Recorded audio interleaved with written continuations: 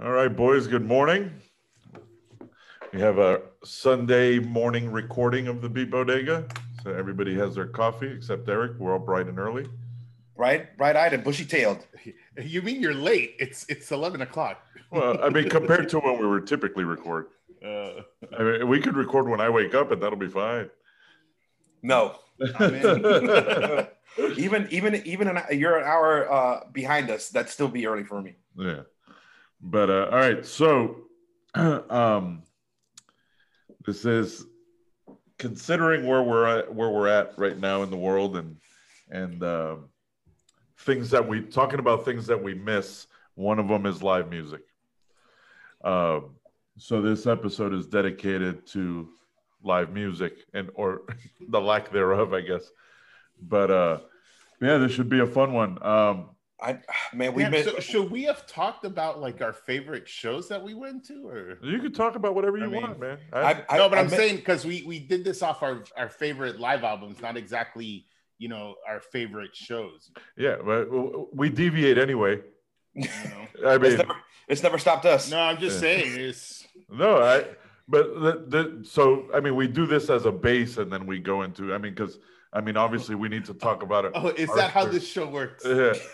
Yeah. I mean, is that what people refer to nowadays as mansplaining? Is that what that means? No, mansplaining. Were you mansplaining to me? No. I mean, we have to deviate. We have to deviate because if not, we would just stick to those, and then we wouldn't go any further. I mean, how many times have we? Are you still mansplaining?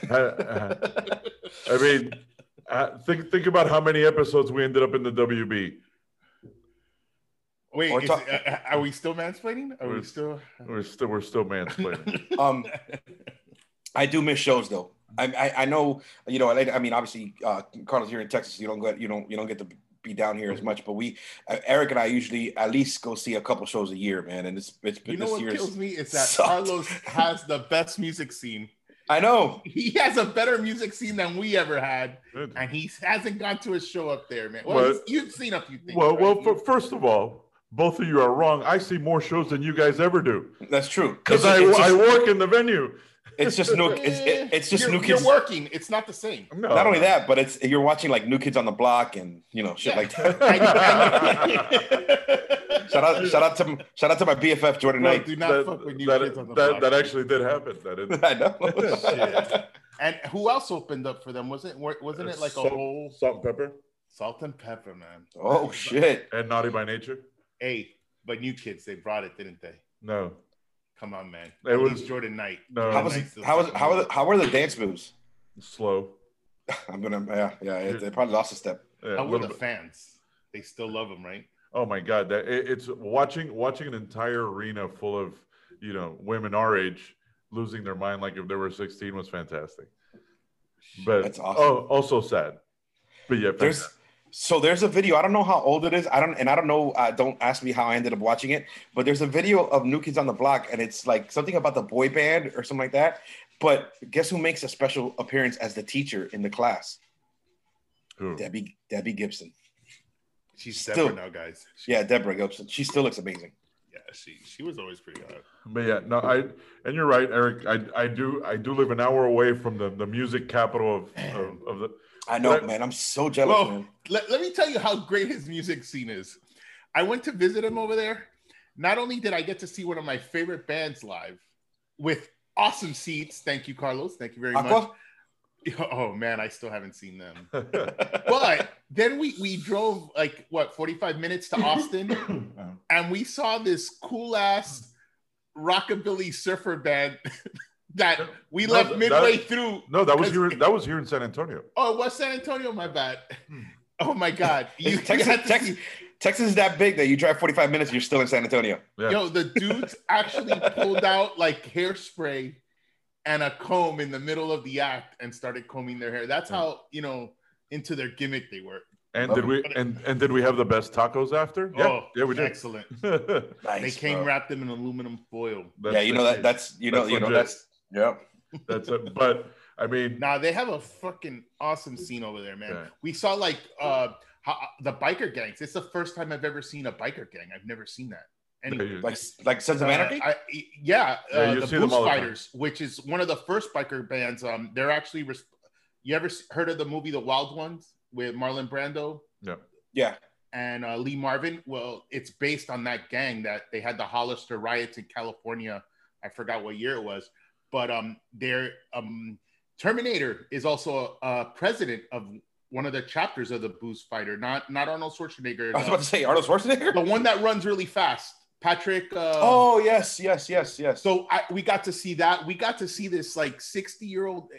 He was maybe 50, dressed like he was from the 50s, like completely anachronistic. It was crazy. And he's in his old vintage motorcycle. But that's that whole part of Austin, that Congress. Everybody's like that. I love that. Man, that area is so amazing. Crazy. It's so insane. Beautiful. That's where Gilbert went to Top Notch Burger. All right. All right. Yeah, you didn't take shout out to Austin, man. Yeah. I did, and I actually later in the podcast I'll talk about the venue itself.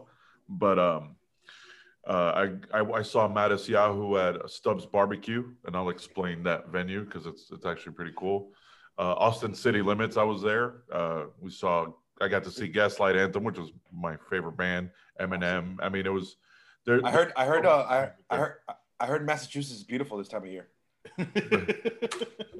Why does that? Well, you know that they're filming supposedly the new Obi-Wan Kenobi in Austin, Massachusetts. Yeah. Well, let's leave that to the movie podcast and the TV. I think we did it, Gilbert. Success. We got under Carlos' skin. 4 minutes in. That's I think that might be record time. Woo! Yeah. Where's Eileen? That was all right. So we'll go around what you guys picked. Like when I sent you guys the text message, I said DVD, concerts, albums, as long as they're live. Tell us what you got. Eric, you want to start off first? We're welcoming you back. I know, man. We missed you, buddy. Thanks, man. I miss you guys. I went camping. That was nice. I got to spend some time out.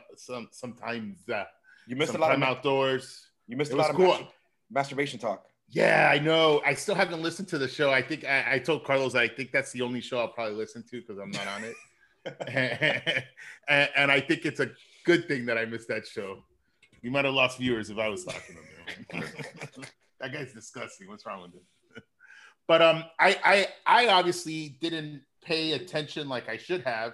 So I didn't know we were supposed to submit like the live song. No, you weren't. You okay. weren't. I just made a playlist out of what you guys gave me. All right. Awesome. Yeah. So when I go through my list, you want me to name my top songs from that album? Or? Whatever you again. Oh, we'll just do it. Let's freehand it, right? Yeah. Let's throw it into the ether. Yeah. All right. My first one was Depeche Mode 101. I think I don't remember when this was released. I think like 80, somewhere mid 80s. Face to Face live 1998. You knew they were going to make it. Good album. Yeah. Simon and Garfunkel in Central Park 1982. I like that you picked that. Yeah, man. I'm really sad. I think like Paul Simon got the short end of that stick, Yeah, but then he did You Can Call Me Out, so you didn't get Eric's joke. I got you. Yeah. Johnny Cash at Folsom. This was actually he did two concept albums, I think, that same year, 1969. And it was Folsom and San Quentin. Mm-hmm. And I picked two songs from each. So I kind of cheated there. And then I had Bob Dylan, the 1966 sessions. I guess they were just compilations from everywhere around the world. Right. And I added one extra. I couldn't count either. Iron Maiden, Live After Death, 1985, which is pretty fucking awesome. It was tough for me not to put that in the playlist because it does have one of my favorite crowd participation songs, the Fear in the Dark. It's every time they play it, like the coolest version of it is the Rock in Rio one. But it's something about Brazil and any other Southern country when they do metal concerts, the crowd participation is fantastic. But that has one of the best, like just to open when everybody's like, oh, and then dude, it was tough putting because I wanted the obviously the mix to flow, but it's awesome. So my top songs for Depeche Mode, Everything Counts. which I also got to experience live because of Carlos. And it's at the very end when the whole crowd starts singing the grabbing hands, grab all they can. Mm-hmm. It's just the whole crowd just goes nuts. And to see it live, you know, after watching the video so many times, it was pretty cool. Except, you know, for lighters now it was cell phone lights. So, you know, and I had good seats. I was sitting in front of some NBA legends, and it was crazy because what you say that loosely for one of them. Oh, yeah. I didn't know who they were, right? But the best part were this is so you guys understand what an idiot I am. Everybody's walking in front because it was like the front, and there's a walkway right in front of it. So everybody would stop kind of in front of me, and it's elevated, and they're taking pictures. And I'm like, why the fuck is everyone trying to take a picture of me? You know, and I'm just trying to move, and it's like, man, you know, till finally Carlos comes. I go, yeah, dude, I don't understand. Like everybody's just like taking pictures, and it's weird. He's like, Eric, you're an idiot.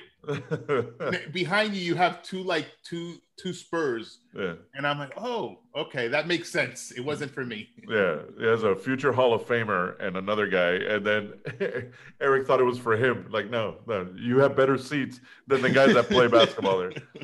So then I had Face to Face. I put AOK, which this one I really liked, and it made me happy that Carlos knew me. He put this song on the playlist too.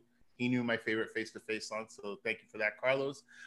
Simon and Garfunkel, I had The Boxer and Homeward Bound. Just really love those songs. The one you picked is incredible too, and I know you'll enjoy it. Me and Julio Down by the Schoolyard. For some reason, that always reminds me of Wes Anderson movies. I don't know why. It's something like he would stick in. Is that his name? Is that the dude who did the Royal Tenenbaums? Yeah. Johnny Cash is Cocaine Blues at Folsom, and in San Quentin is Boy Named Sue. Like, how gangster is that guy? You know, to play at a prison. Yeah. Bob Dylan, Just Like a Woman, and Iron Maiden is Number of the Beast and Run to the Hills. Run to the hills. Well, and just almost, you know, and I'll go through. I'll go through the playlist after we go around the horn, but it's on the playlist.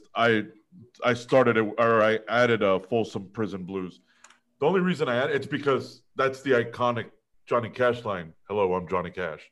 So it's like I had to throw that in there but there's so many good songs on that. And just the interaction with him and the cellmates, dude. Like the part where he's asking for water, and then so you know that's. And these are like hard criminals, man. Yeah, it's the two worst prisons in the planet.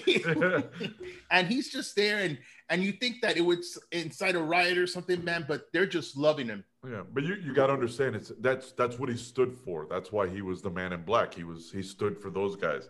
But it's and then to kind of take little jabs at the people there, at the officers and the warden.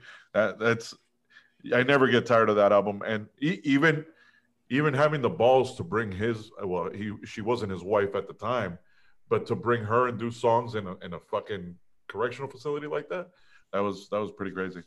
Gilbert. All right. This was gonna shock everybody in the Beat Bodega family, but my first one is Nirvana Unplugged. I mean, what's to say? I mean, we'll talk a little bit more as we go through. But number 2 was NoFX. I Heard They Suck Live. Probably like my favorite punk live album. I know there's a lot of them. Actually, the speaking of Face to Face, their last one was really good. That came out last year. And then number 3 was Kiss, and I just picked a song. It was Rock and Roll All Night, and it came from their Alive album. Number 4 for me was U2 Rattle and Hum, and which was a live album, which actually a hybrid. I'll talk a little bit more once we start talking about them. But it was also accompanying the film, which was like a documentary / live album. And then the last one is Tesla, and that's the song Signs, which Carlos so eloquently picked as my favorite Tesla song. Out of the long list of Tesla songs. How did you even come up with that? Like, it's a great live song, man. No, I get that, but it was just How did you even recall that song? You know what? When was the last time you heard that? It's been a while, but the funniest thing is when he was like first suggested doing the live. That's the first thing that popped in my head was Tesla Signs. So weird. Well, what the funny thing is, he used Tesla Signs to replace a Jay-Z Unplugged song. Right. And that's what made it funny. I figured he'd pick another like live hip hop song, but no, he went from Jay-Z Unplugged to Tesla. But hey, it's a great song, man. I didn't know Jay-Z did an Unplugged. Yeah, that's cool.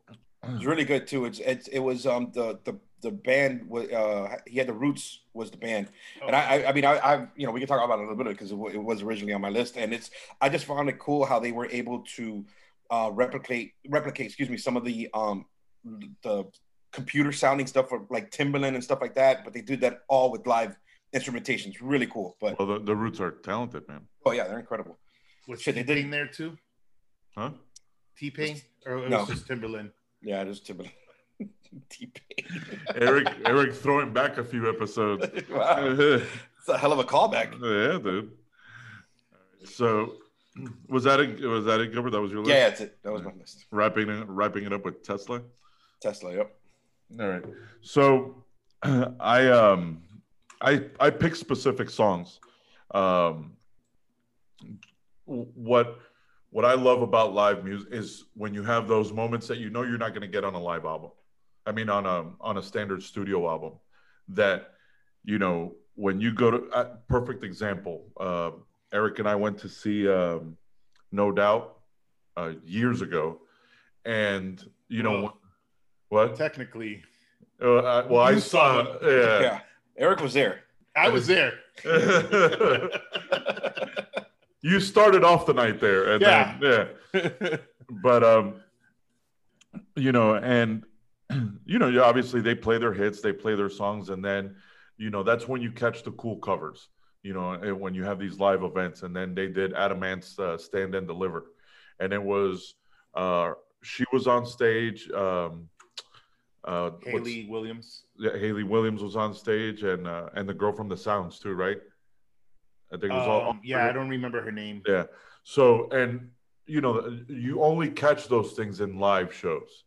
You know, when you catch those moments where, you know, the bands want to have fun, or where there's, you know, that back and forth with the crowd, and that's when you catch that. So, I'll actually go through the playlist and then highlight the songs that I picked. Just that way we kill two birds with one stone. So, I picked Queen Under Pressure at Wembley Stadium. Because obviously one of the most iconic things is Freddie and the crowd going back and forth when he's doing the la da da da, like, you know, all that stuff. I mean, look how iconic it was. They opened up the Olympics 4 years ago with that, you know. So I added the banter between him and the fans and leading up to Under Pressure. The second song on the mix is Simon and Garfunkel, Me and Julio at the Schoolyard, just as Eric mentioned. And then I went with, out of, you know, Eric had picked Bob Dylan doing his live sessions. I added Tell Me Mama, and which is at 1966. Jesus Don't Want Me for a Sunbeam from Nirvana is the next song. Depeche Mode, Strange Love. Placebo with Frank Black doing Where Is My Mind, and that was live in Paris. Which was, you know, if you have the opportunity, and you'll hear it on the mix, but when you watch the video and you watch the reaction of the fans when he introduces Frank Black and they realize that they're going to do Where's My Mind is actually pretty cool. NoFX, Linoleum from I Heard They Suck Live. Face to Face, A-OK, live in Los Angeles. And then finally, after 20 episodes, I finally add my favorite band. And it's not even their song, but Bruce Springsteen with Brian Fallon from Gaslight Anthem doing No Surrender, or doing Bruce Springsteen's No Surrender. Kiss, Rock and Roll All Night. I actually added the unplugged version to this mix. And then, of course, out of the many Tesla songs that Gilbert loves, I added Signs, which was live at the Trocadero. Good choice. Yeah. And then Johnny Cash, Folsom Prison Blues live at Folsom. U2, I still haven't found what I'm looking for. The Rattle and Hum version is the coolest version of that song.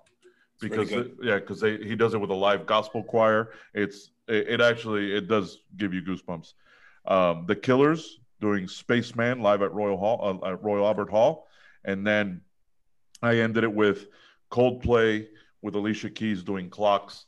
And although you don't hear Alicia Keys, she's actually the one playing the piano in the song. So watch the video because this is what an amazing pianist she is. You said penis. is you see that he's telling her, all right, this is how the song goes, and she just like kind of looks at him and, all right, I got it. You know, like, come on, Chris Martin. You're talking to a girl that was a prodigy. Yeah. Did you see the her it wasn't this past Grammys, but I think it was like 2 years ago when she did the dueling piano things. Well, yeah, it was songs that she wished she had written. Yeah. It was incredible. Like, I love Alicia Keys, man. Yeah, but I mean, and then to have your brain working like that, where you're playing one song on one and then switch to the other song on the other. I mean, we wouldn't know that type of talent, but I can't even walk and chew gum at the same time. Yeah. So yeah, included in that list was the songs that I picked, and I mentioned it was Queen Under Pressure, Placebo with Frank Black, Bruce Springsteen with Brian Fallon, The Killers with Spaceman, and then Coldplay with Alicia Keys. So, all right, there's a lot of cool things to talk about with live music, like historical moments, historical concerts, venues. Eric, you look like you want to say something. Yeah, just before I forget, the Royal Albert Hall with the Killers, doesn't he do a cover of a Joy Division song there? Yep. That he just really goes off. It was the close. What was the song? I can't remember. What was it? I could sing it in my head, but I can't remember the title. I'll tell you right now. But I just remember him, Brendan Fowler. I'm a huge fan. The Killers. They're great. I've seen them live 3 times now, man. Really? It's funny because you haven't seen Nirvana, which is that's kind of. Well, he's kind of sort of seen them live. You know, now that we have Shadow 4K, Play. Shadow Play. Now that we have 4K and 8K, maybe they'll convert the DVDs or or to Blu-ray, and you could get like an enhanced experience and almost feel like you're there. It was like So I pray for you, Gilbert. Thanks, man. Yeah. Maybe they could do a hologram like they did with Tupac. I'm actually going to talk about. And why have they not? I'm actually gonna talk about holograms. Would you pay for that? Would you go see that live? Nah, I don't know, man. It's kind of no. If it was in Miami, yeah, of course you would. How about if they had Dave Grohl drumming and Novoselic playing and Chris bass? Playing bass? Yeah. God, that'd be crazy, man. You would go. Probably. Yeah, you sold it. Probably. Only if Pat Smear was there. Pat Smear, I forgot about him, man. I suck. So, all right, I briefly want to touch on. I found a few cool articles. I mean, thank God for the internet and any question that you have about music. The cool thing is Rolling Stone has written about it. So, so these aren't original facts. Yeah, they're original to the people that it happened to. Yeah, these aren't ToneLook.com facts. These are vetted and investigated. Well, you guys know me, and I do extensive research every time because I want to be prepared. So, funny enough, every time that I put up, I put like facts about Tesla signs. Everything that kept popping up was something about Elon Musk. Like, what is this Elon Musk they speak of? So, look, they had listed 100 historical moments in live concerts. Obviously, we're going through all 100. We're going through. No, we'll just go through 99 of them, and then. But hit me. Yeah, I've mentioned this before. I can't remember if I mentioned this in the podcast or in conversations with you guys, but these are some of the iconic moments in live concerts. One of them, of course, is James Brown at the Boston Garden in 1968. It was right after the death of Martin Luther King. There was rioting in every major city. and they had debated whether to cancel the concert or not. And they decided to go on with the show, realizing that, hey, this will get a lot of people off the street, diffuse the situation. And then they took it a step further, where they actually televised the show. Now, at first, James Brown was a little upset with the fact that, hey, I'm also trying to make money. And then his guitar player said, do this for Martin Luther King. And then they okayed it and said, okay, cool, we're going to televise it. And it kept thousands of people off the street, so, and this was his live show at the Boston Garden. I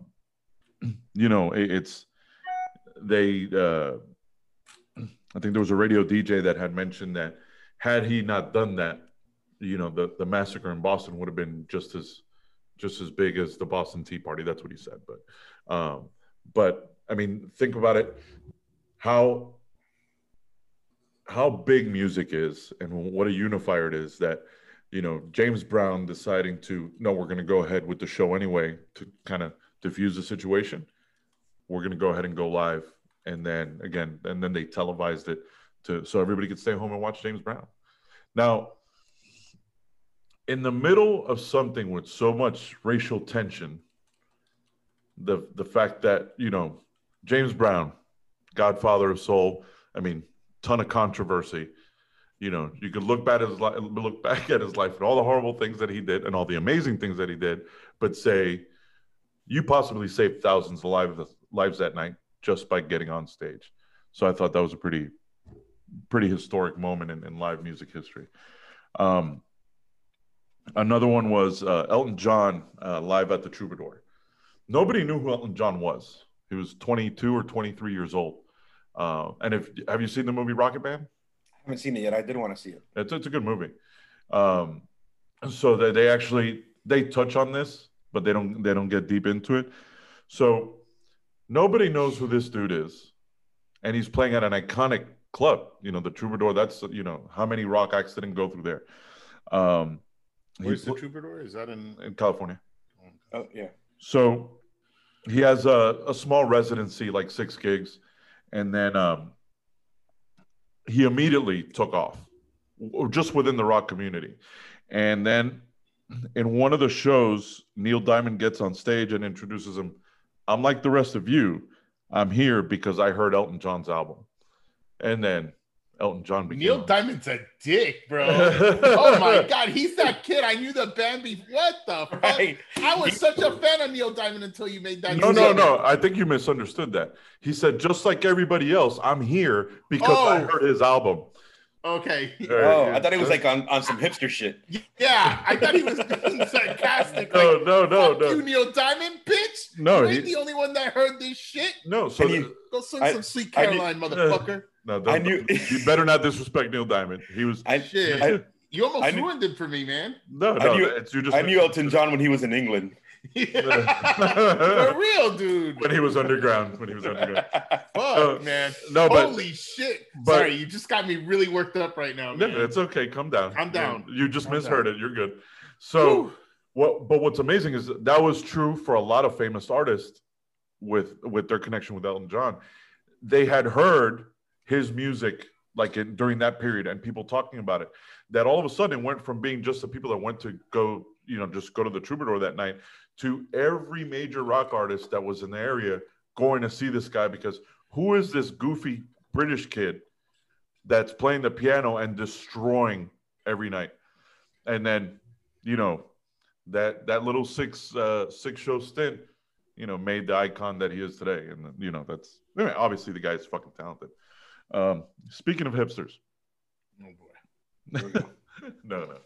So another historic moment, and this is more on the R&B and soul side, was Aretha Franklin playing at the Fillmore. Now the Fillmore was known for hippies. I mean, they were hippie acts, so they weren't sure. She talked to her manager, so why are we here? Like, this isn't my, everybody that comes here are, like artists of that era, hippies and you know, speaking of like Simon and Garfunkel and all these bands, that's where they were known to play. So they asked her to go perform there. Now, granted, I mean, everybody knows Aretha Franklin, if not the greatest voice ever, one of the. So she says, okay, I'll do it. And next thing they realized, nobody had ever killed as much as she did there. She actually took Simon and Garfunkel's song Bridge Over Troubled Water and made it, you know, like a kind of like a gospel song, and took Eleanor Rigby from the Beatles and did her own version.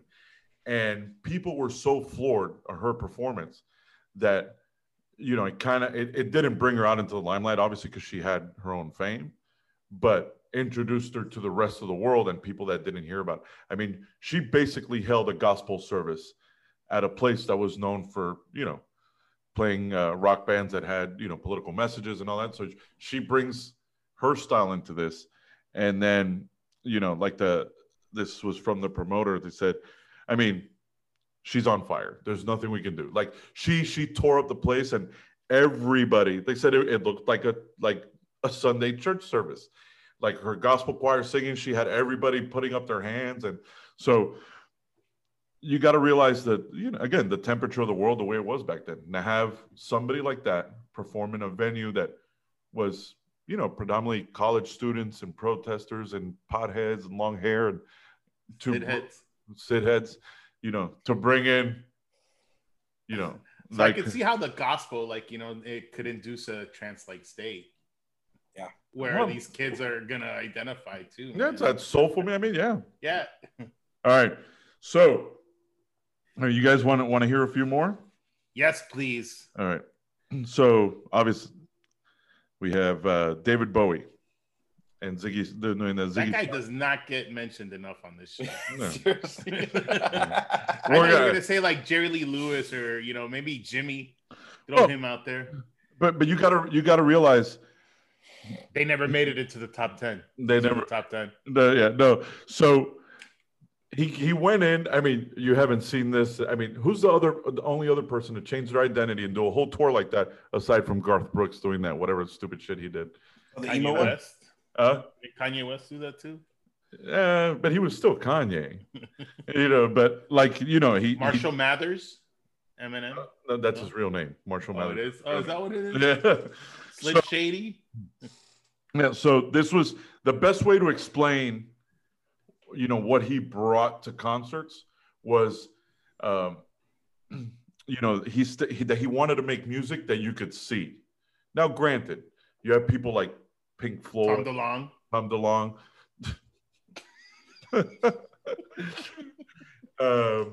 You know, that he wanted to make a visual spectacle. So, you know, that's why, you know, the makeup was loud, the you know, the outfits were eccentric.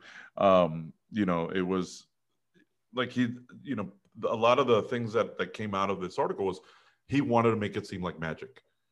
And that's what he brought to concerts. Now, granted, you had the guys, you know, from the 70s, or I mean, from the 60s, that although the music may have sounded like you wanted to see colors, or a lot of people saw colors, you know, under the influence, but they were playing in like hand-built stages. Like if you look at Woodstock, that stage fucking sucked, you know, like they were playing in parks. So when they started playing in venues, he wanted to make that visual. So that was the impact that David Bowie had on concerts. I sent you guys a little picture yesterday with Bob Marley making a statement that he likes punk rockers because, you know, they fight the system, plus they like black people. So yeah, well, but I mean, think about the first few episodes. You know who does it? George Bush. Right back to Kanye. Right back to Kanye. I love Kanye, man.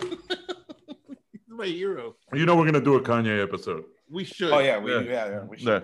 But so I bring that up for that reason. For this reason, now, this was in our early episodes when we talked about old ska. You know, where a lot of those kids that, you know, turned into the punk fans and you know, the Rude Boys, you know, they were getting their music because, you know, from old reggae and old ska, because it was kind of taboo and growing up in white neighborhoods where they listened to classical music and they became anti-establishment. So now that being said, so this is when Bob Marley played the Lyceum Theatre in London in 1975. Now, granted, you're taking a Jamaican guy with dreads and putting him in London. They didn't realize what an icon he was. What was the year again? 1975, July 75. It was a small room, and then to drive up ticket sales and show that it was sold out, they promoted it, and it was supposed to be roughly about 3,000 tickets. It got so packed with people rushing in there that they busted the doors open because they couldn't contain people in there. It was so hot that condensation was dropping from the ceiling and through the roof hatches, and they had to push open all the doors because it was so hot and they couldn't let air in. So it turned from 3,000 to a can of sardines. People were pouring out, and then that's when people realized, oh shit, Bob Marley is a fucking icon. He's not just a guy that we could put in a 3,000 room. And nobody died. And nobody died. This place was crowded and nobody died. I don't know if anybody died, but this was. I just find that amazing, because you see these other, do you think that the music sedated the people and everybody was just calm and just or everybody was sedated before the concert? Yeah, man, because you think you would have done this like a hardcore show. Now what's everywhere. Now what's crazier, just to put in perspective, because the acoustics were bad in that building. They had actually removed the seats before the concert. Till this day, no one knows what Bob Marley sounds like in that show. But oh man! But so imagine, even with the seats out, they were busting at the seams because of that. You said it was the Elysium. Lyceum Theater. Okay. Well, can we get a quick talking about that? The DJ Don Letts. Very famous. He was in Big Audio Dynamite years later, but was the DJ at the Roxy in London, where they started doing punk rock. So that in between songs, or in between bands, he would play reggae.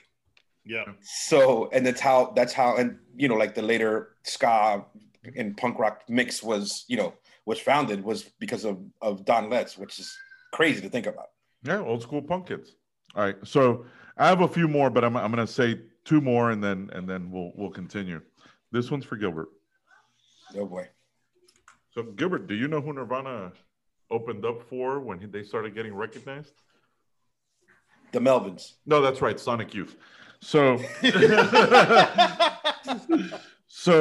I'll read this one to you. So in the summer before they released Nevermind, Nirvana was still largely an unknown band. They booked a series of European dates, opening up for their friends, Sonic Youth, and witnessed for the first time the power to convert and ignite huge crowds. So that explains your draw to Sonic Youth and why you like them so much. Well, they filmed that the year punk broke. That documentary is from that tour in Europe. Yeah. So again, we all know how we feel about Sonic Youth. But now we know why you hold on to them so dearly. Now they gave this little band that could a chance. Yeah. Have you received feedback regarding Sonic Youth and the comments we make around them? Because I figure, Thurston Moore DM'd me and said stop fucking around. No, just if they put comments like why don't they drag on Sonic Youth? And I just feel like maybe we're the only three idiots that don't like them. No. Well, Gilbert plays both sides of the fence. No. I don't. I have audio. I have audio. No, I like one song, "Bulls in the Heather," and it's not a good song either. It's not a good song. Oh, you guys suck. All right, carry on. Well, I'll actually say I'm skipping one because I'm sure Gilbert you'll mention it because it's part of your picks, but I'll run quickly through these. As mentioned in the Beastie Boys episode, Run DMC's Raising Hell tour. That's the tour that actually, brought out the Beastie Boys. I just wanted to read a funny comment because they were talking to DMC, and he goes, it was strange when we went from having hip hop fans to all of a sudden there's Ramon looking motherfuckers out there, Madonna looking motherfuckers out there. And he goes, and then we realized, that the Beastie Boys brought in this, this genre that we didn't know. But I mean, it was just a funny statement. And he goes, we got a bunch of Madonnas asking for autographs. He mentioned, I didn't realize that what a big cross-cultural appeal that tour would be because of the Beastie Boys. Because I mean, it was Run DMC, Beastie Boys, LL Cool J, Houdini. I mean, amazing lineup as it is. But then, they went from knowing the crowd, the demographic that they had, to all of a sudden kids with mohawks and girls dressed like Madonna going to their shows, and they're going, what the fuck is this? And then they realized, well, it's those three crazy guys from Brooklyn. And then since we really don't talk about dance music that much, I just wanted to touch on this one. So they consider this, it's not the tour, but the one date that they played in what's that stupid festival that everybody loves? Coachella. What's one that AJ does? The Future Sounds. So they kind of attribute this performance to how big live DJ performances have gotten. And it was Daft Punk performing in Coachella, where nobody knew what to expect. They thought, okay, these two fucking DJs are going to show up and stand there with but then all of a sudden they brought their theatrics to it, where there was a huge pyramid in the middle of the stage, and then the booth was actually the top part of the pyramid, and all of a sudden you see these two guys dressed like fucking robots DJing, and with an amazing light show. And then that's what blew up the touring DJ, 10,000, 20,000, 100,000 people showing up to their shows, which was, they're icons in the dance music industry, and you got to give them respect for that. But can I tell you a funny story?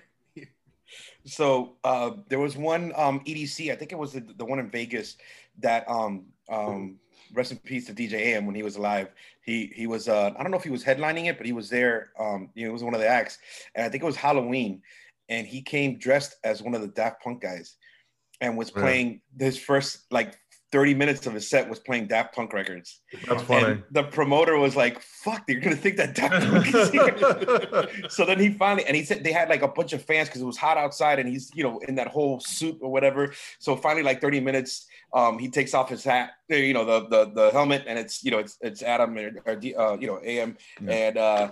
And yeah, me and him were first name basis, but no, and it was AM, and then he went in and played the set. But it's just a funny story that the promoter was freaking out because he thought people were going to think that Daft Punk was there. So shout out to that dance music too. I think it was like '97, or they had these Gatecrasher albums that were really popular too, and it's a German club, and that was like the first time where you kind of got that dance vibe with the concert crowd vibe going. Yeah. Because you'd hear the audience, and it was just a cool little thing. But I'll never forget the first time I saw people actually watching a DJ. I was like, what is happening right now? It looked like they were watching a band and they're just looking at one guy. I think it was, and I think it might have been your friend, the Grace guy that we met the other night. And I think I was with you. We were at Space, and everybody was just huddled around him, trying to watch him DJ. And I'm like, "What's happening right now, dude?" But I don't understand this. But he's also a trick DJ, like he does. Right? Yeah. Yeah. But he was just spinning music. It wasn't anything crazy. Yeah. There was a point where it changed to where the DJ is the act where people are just not even so much and worried about dancing. They're more worried about looking at Calvin Harris, right? Like they're the star. You're coming to see the act. Yeah. To hear the music. And doing, doing, I'm still convinced that it's a track, and they're just. Well, some of these guys, you got to think some of these guys aren't DJs, they're producers who the only outlet for them to be able to perform is to quote unquote DJ. So yeah, it's different. Like it's funny because like when I opened up for Method Man and Redman, I had a little bit of that feeling. Yeah. I had not to toot my own horn, but I had that feeling because I was like looking in the crowd, just like staring at me. I'm like, I don't know what to do. Like do like a little shimmy or something. Like I don't know. But I've gotten into Twitch. Are you guys watching DJs on Twitch? No. I've been known to Twitch. Well, since you started that, every now and then it's like on Friday nights I'm following this other girl, Caper, or something like that, and it's nice. It's like I kind of go out. Yeah. Due to the restrictions and stuff, and I'm getting that live music experience of going out to a club, and I might dance, maybe. It's not weird. No. But there's some other DJs that you watch, and it's like you're not doing anything right there. Not Caper. Caper's pretty amazing. Yeah. But like there's other channels that I've gone to, and it's like, but they keep pushing the same button and nothing's happening. Like I don't get it. So I mean, the only time I've been on Twitch is to watch Gilbert, but the loyalty. Yeah. That's like that video I sent you for all the people that show me love. Gracias. But I do, and I tell Gilbert, because I'll watch like Instagram lives with Kid Capri, Stretch and Armstrong, Stretch and Bobbito. Yeah, Stretch and Bobbito. Same. Yeah, that's what I said. Stretch Armstrong's a toy. Stretch and Bobbito. That's his DJ name, though. Stretch Armstrong. Oh, it is. Yeah. Maceo. Who else? Tony Touch. And it's cool because watching all these old school DJs. Actually, Jazzy Jeff had a badass one the other day. But it's cool because they're playing a lot of old school, and they're playing Latin jazz and they're playing like shit. This guy did a whole set on salsa. But it was cool because they're actually grabbing vinyl and playing it. Like it's not Serato or touching buttons. Like they're being the old school DJs that they are. And what I've realized, and I don't know this to be true, but I guess it's mainly because of the algorithm and what I'm following. It seems like a lot of the old school guys have been more active live than the new school guys, like as far as hip hop, putting out content all the time as far as live videos. I mean, shit. What's her face? I can't remember right now, but Cinderella? No. Fuck, she did. Sheila E. puts out like her playing the the timbales or playing with another live band or like so. It's been, that's the cool part. I mean, this whole quarantine shit sucks, but that they need to express their art and they're doing a lot of live content. So for those, like to Eric's point, you get these little intimate concerts every so often, or these little intimate live moments, where you're watching some of your favorites in their living room or, in their in-home studio, putting out these little sessions, which is cool. Well, I think since Twitch, like, you're so, at least for DJ, like on a DJ wise, you're so focused on maintaining the crowd. So a lot of times, you're kind of like rinse and repeat, playing the same songs over and over because that's basically what they want to hear. But I think with Twitch, it kind of opens up your musical catalog. So I've said this before, but everybody was so amazed at D Nice, because he's playing, Yeah, he puts up shit every day. Yeah. But I'm saying but I'm saying even musically wise, like he was, playing, 70s disco and 80s stuff. And I was like, yeah, Miami DJs play that shit all the time. Like that's not like a shocking thing. But for the people that go to like their average top 40 clubs, when they're hearing just like the new rap music or the new EDM or whatever it might be, when they see guys playing different stuff, it's kind of like, but it's this Twitch, this thing, because you don't have to worry about losing the crowd if you play some regular, like some stuff that you normally wouldn't hear in the club, because you're at home anyway, and people aren't trying to hear Mo Bamba when they're sitting in their living room eating Frosted Flakes. You know what I mean? So it's like, I think with Twitch you get and you also kind of get a good sign of what the DJ kind of plays and their musical catalog, I guess you could say. And shout out to Frosted Flakes, by the way. Yeah, man. I'm just surprised more bands haven't taken to the platform. It's really just been mostly DJs. Yeah. I saw they're not the Grateful Dead, but they're like their success. Fish. They did, I don't know if it was the full band, but they did a live set like that on Twitch that they streamed a few weeks ago. And it was incredible, man. It's a good window. It's a platform. And let's face it, this is as close as we're going to get to live music for a while, man.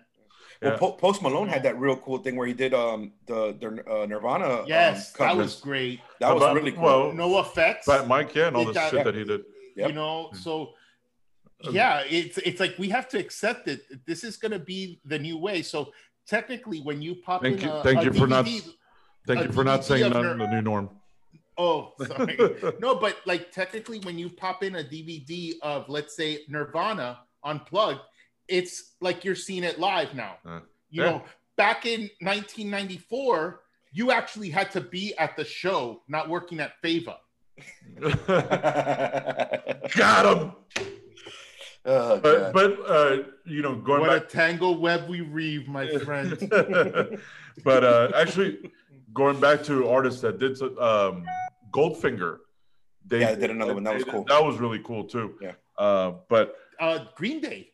Billy Joel was doing with his kids, which is really cool. And now there's this other band that's out, and they're saying that it's Green Day in a mask.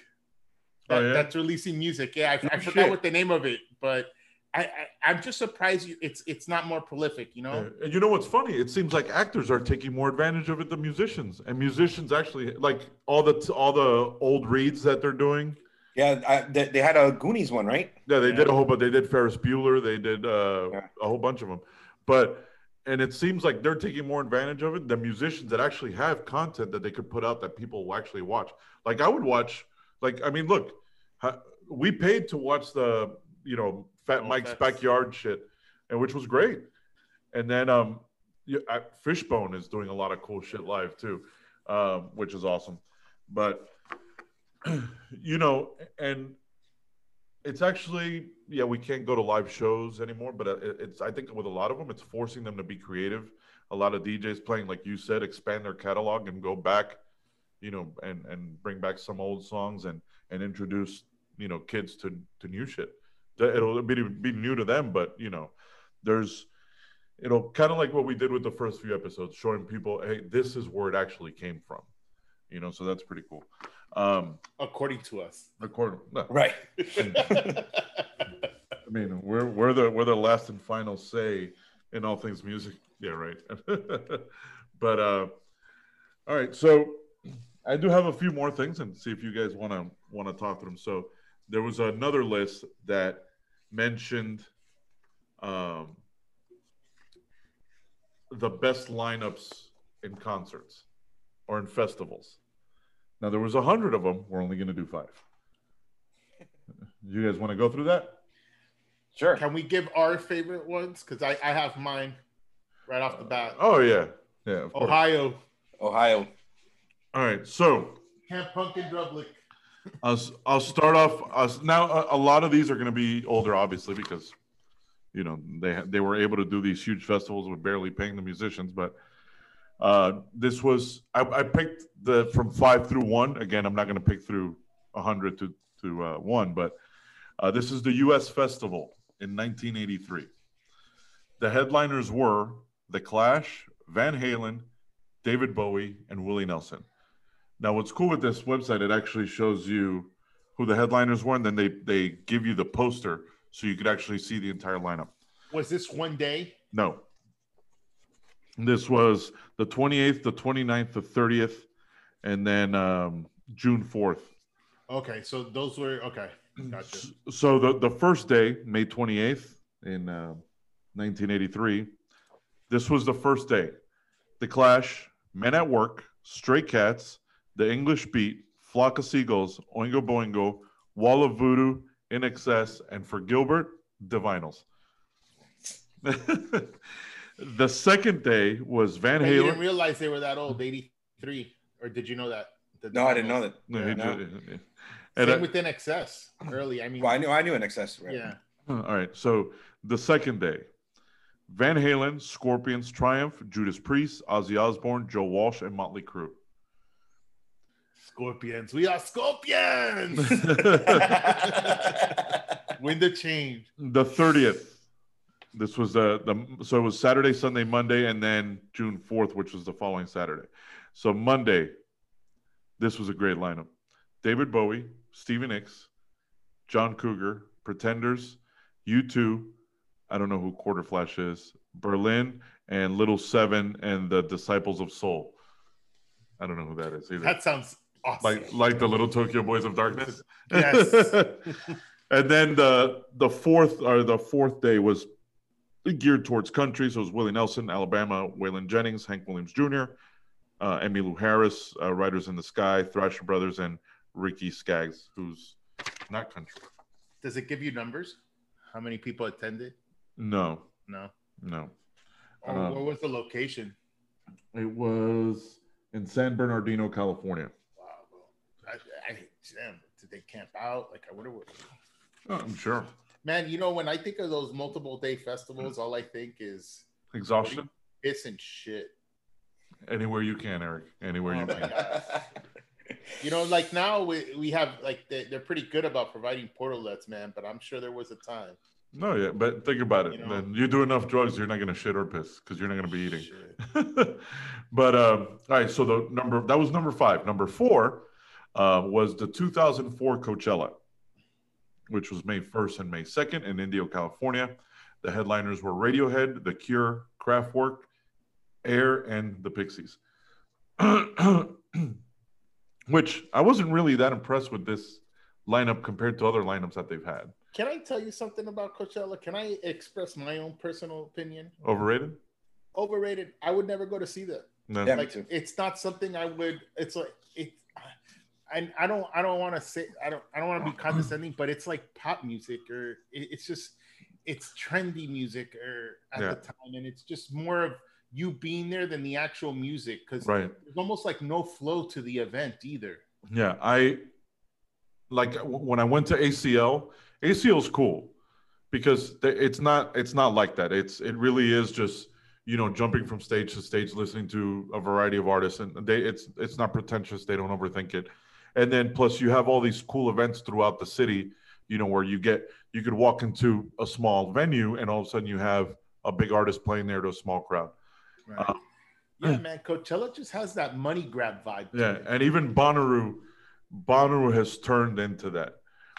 So I had a kid that worked for me that he works the comedian's tent in Bonnaroo, and apparently has worked it ever since Bonnaroo started. And what is the comedian's tent? He just tells jokes all day? What do you have? No, it's a tent. It's a concert, but it's so there's a tent that's just rotating comedians, but it's all huge comedians. So he's in charge of transporting them back and forth, and he's kind of their liaison. And so, but he says it was cool when it was pretty much kind of like Lollapalooza and Austin City Limits is, but now it's turning into Coachella where, you get to rent these fucking expensive yurts for, $1,200 a day, and it's all luxury, and it's lost its feel. But you're right. Coachella's turned into a place to be, not a place to go, so, but this was, I'm not going to read all the acts on each of the day just because these lists are long, but did Firefest make the list? Yeah. Headlined by Dysfunctional Youth and DJ G. Oh, boy. Yeah, so it was the first day was Radiohead, Pixies, Kraftwerk, Wilco, Noise Conspiracy, Sparta, Desert Sessions, and a bunch of other people. I have no idea who they are. Death Cab for Cutie was there. But, oh, look, Mark Farina. But the second day was The Cure, Flaming Lips, Air, Belle and Sebastian, Basement Jaxx. So Coachella, I think Coachella just made the list just to make the list. Because, especially to hit number 4 when there's 100 total in that top 100. I looked at some of them. I'm like, how did No Lollapalooza lineup make it there over this Coachella lineup? Seriously. Or even things like Warped Tour or, there's so many other events that are much better than that list. So we'll dismiss Coachella. Sorry for anybody that loves Coachella, but you know, keep the Instagram pictures to prove it. Yeah, but July 22nd and 25th of did I forget to put the year? Oh no, 1965. This would have been a fucking amazing concert. Headliners: Bob Dylan, Joan Baez, Pete Seeger, Peter, Paul and Mary, and Johnny Cash. This was, you know, look at, you guys won't be able to see it, and I'm not going to go through this list, but those are all the artists that played that concert. Across how many days? 1, 2, 3, 4, 5, 6, 7, 8 days. And it was the 60s, bro. The patchouli must have been running rampant. Deep. So, Grajo. I would have loved it. And now I've been an ecstasy out there. Let me smell your pits, girl. Let me smell your pits. All right. So that was number 2. And I mean, it's 8 days, and it seems like, you know, over 50 artists. But again, headed up by Bob Dylan, Joan Baez, you know, and all these great artists. This was the Newport Folk Festival in 1965. Number 2. What do you think number 2 is, Gilbert? Coachella. Okay, thank you, Eric, for providing the right answer. It is Woodstock. Obviously, I think Bizkit. What year? Limp Bizkit. But I mean, arguably, maybe the most talked about concert of all time. But what was the second Woodstock, the one that was televised? It was like it had open access to everybody, you know, thanks to MTV and I think pay-per-view, right? Which was kind of cool. So the people that couldn't make it were able to see it too, right? So that was kind of a great experience, right? But I mean, historically, the most talked about concert, I believe. Now, I agree that it's number 2, and then number 1 is I'll reveal it in a second. But I mean, think about what you had there: Jimi Hendrix playing the national anthem. You had Joe Cocker's version of "With a Little Help from My Friends." You know, Santana. His set was, you know, and how accessible those artists were. Like literally, it was a handmade stage in the middle of a fucking farm in New York, in upstate New York, that a bunch of kids got together and rented, and what was supposed to be not the fucking fiasco that it turned into. But, you know, I mean, you've seen pictures of it. It's, you know, people till, you know, where you couldn't even see anymore. And abandoning cars. Just right, abandoning cars. A lot of STDs. Gilbert, that episode was last week. Nobody take the brown. Yo, could you imagine hearing that and you just drop that shit? Like, fuck. No, but it's gonna be a ride, brother. Yeah, strap on.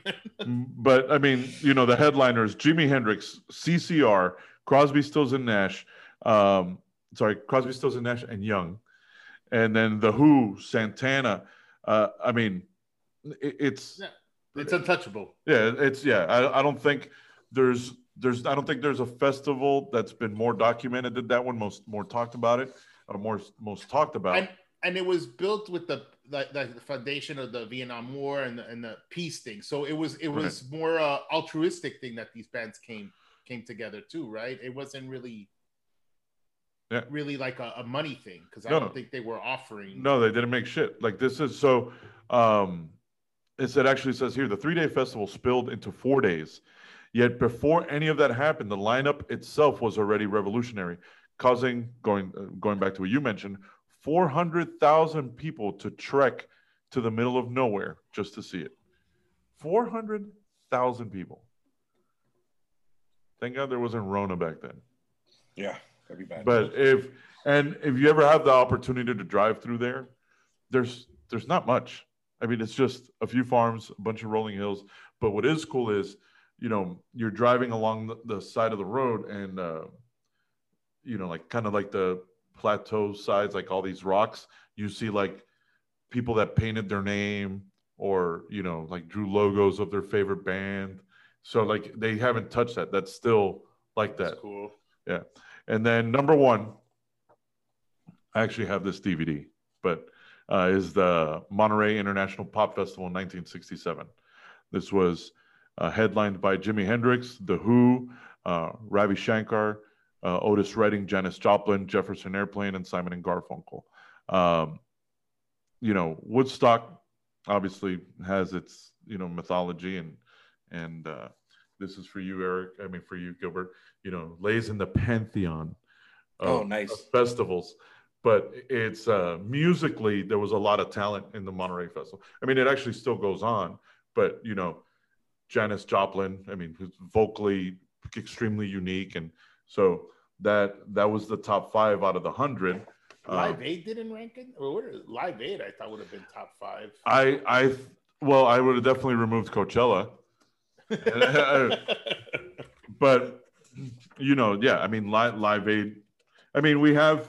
So I did include kind of I have a list of the top venues and then top moments, or some of the top moments. We can go through those if you guys like. But are we gonna go through our stuff though? Yeah, go ahead, jump in, do your thing. Well, now I don't want to be the first asshole. No, you fucking opened your mouth. Now it's always better to be the first asshole. Trust me, it's a lot.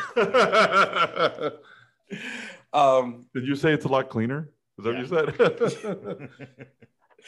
All right, so I'm going to talk about my favorite band of all time, and they're the greatest unplugged performance of all time. Tesla, got it. Tesla signs. So Nirvana unplugged, and you got to use the word acoustic very loosely, because the actual guitar that Kurt had actually had like pickups and control knobs. So it was plugged into like Fender kind of pedals and stuff like that. So, and you can hear it a lot on The Man Who Sold the World. It basically sounds like an electric guitar.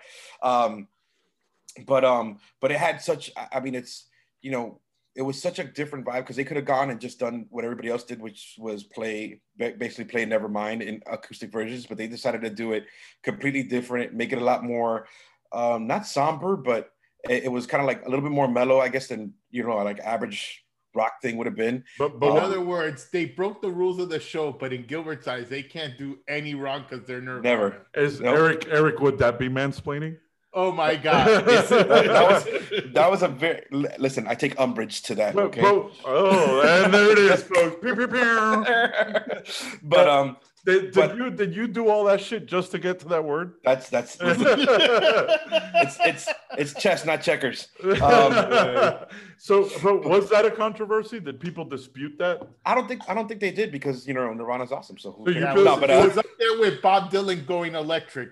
Yeah. So that was huge. That was huge. But I can't believe you went through this whole thing just to get to that word. No. But it was cool. Like, they did a bunch of covers. And it did have like a very, like I said, a very like kind of like somber mood to it. It was like, but some of the most, The Man Who Sold the World is an incredible Bowie cover. It really, and it kind of put like, they started off the concert with About a Girl, which was on, obviously on their debut album Bleach, which a lot of people didn't even know about that song, and they just did a beautiful version of it too. And it was I don't know, it was good. The funniest thing I thought about was Dave Grohl, who was normally the most aggressive drummer ever, and wearing a turtleneck and playing these he's gently.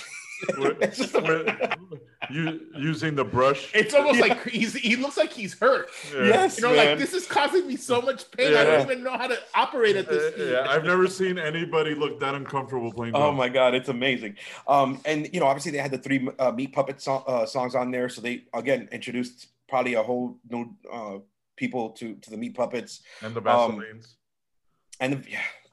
I mean, Jesus. I mean, that's another just such a great cover. And yeah, it was an amazing. And then obviously Kurt passed away 6 months later, so it kind of I guess like some of the somberness. I guess apparently he was like going through really bad withdrawals around that time. So I guess kind of attributed to that. But I didn't realize that was so close to his death. Yeah, man. Wow. Yeah, 6 months later. Yeah.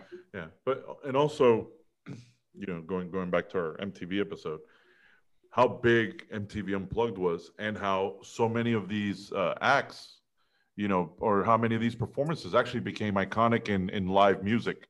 Like, well, yeah, go ahead. I have a fun fact about our favorite group Tesla about that, but we'll get there when we talk about Tesla. And we can never get enough Tesla. No. All right, but that was mine. So next person. Tesla was an Unplugged band too. No. No. Yeah, because that song came out before Unplugged. Well, I guess we're talking about it now. So anyways, so Tesla. Yeah. Don't fucking leave us in suspense, bro. So the song came out and it was originally done by, I have the notes here somewhere. He has notes today. Yeah. By Fireman Electronical Band or something like that. Oh no, 5-Man Electronical Band. Sorry, and they did the cover of it. They were opening up for Motley Crue.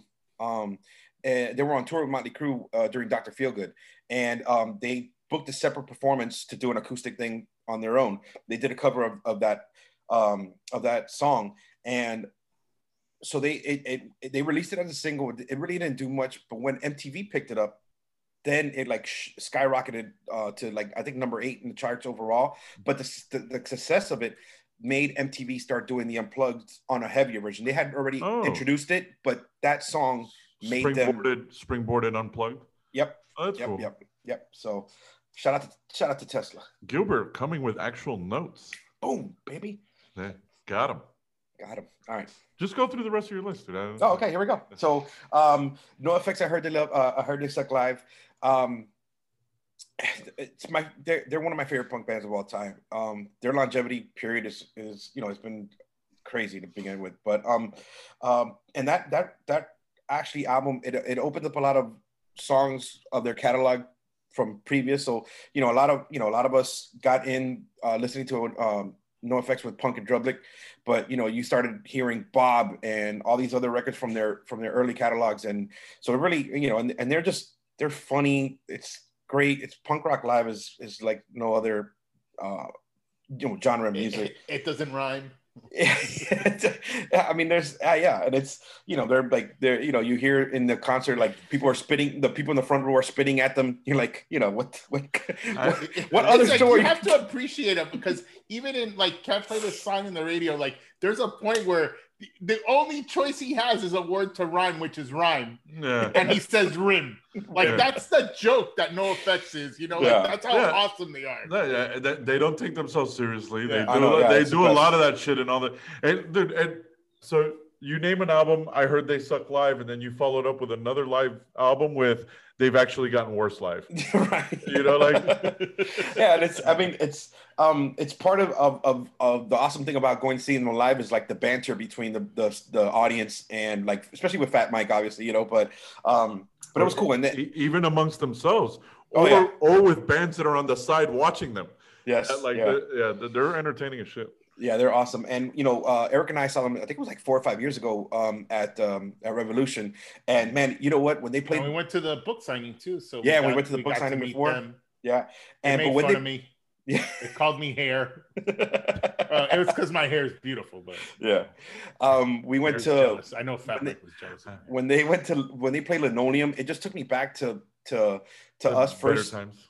No, or just us first discovering Punk in Drublic and how that album really changed all of us, really, you know what I mean? And so it was just cool. When you hear that guitar like that, yeah, man. Like just... And shout out to, speaking of Goldfinger, they did a fucking amazing cover of Linoleum, and I think we talked about it before, but it was awesome.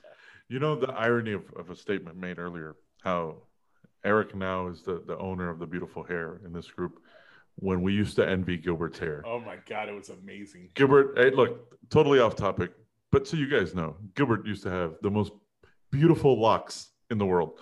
Yeah. He was the envy of all the women. Like they loved his hair. Yeah. It's gone. It was amazing. You know what happened? It's when you dyed your hair fuchsia and baby blue.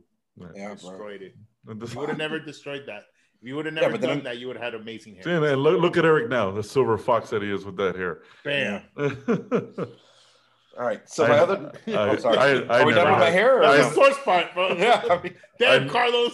Hey, wait, fuck you. I'm gonna write it. I'm gonna write it out. Guess who have to do that? Guess who never had good hair? Me. So fuck you both. Well, there was a period during the Kid and Play days where you were able to do your eraser head look. Well, yeah, because my hair grows up. That shit was fucking cool. But go ahead, Gilbert. All right, so number three, the other, well, not number three. I guess we're kind of jumping around, but my other one was Kiss Rock and Roll All Night. So Kiss Alive was the band's, I think it was like the fourth, technically, or third or fourth album that they did, but the first albums never sold at all. But they had this cult following because of their touring, and so the I think it was Casablanca was the recording label, record label at the time, decided to, well, they want to kind of capture the Kiss sound on live, and that because that's what their band was known for, basically was their live performance. So they decided to put this live album out, and there's a lot of, I guess, mystery behind it, because they said that it's not completely a live album, because I guess they went back and re-recorded some guitars and stuff like that, but for the most part, and then obviously the standout song is Rock and Roll All Night, which actually the one that they played on the radio had the studio version under it. So it's still, it gives you a live feeling, but there was still some studio sound behind it. Kiss became obviously one of the most iconic groups of all time. I was a huge Kiss fan growing up, so I think it was just the makeup probably, but. You know what? This past year, they did their final tour. For the last time. For the last time. Yeah. And that's actually one of the times that I actually kind of stopped working just to see. They put on a fucking show.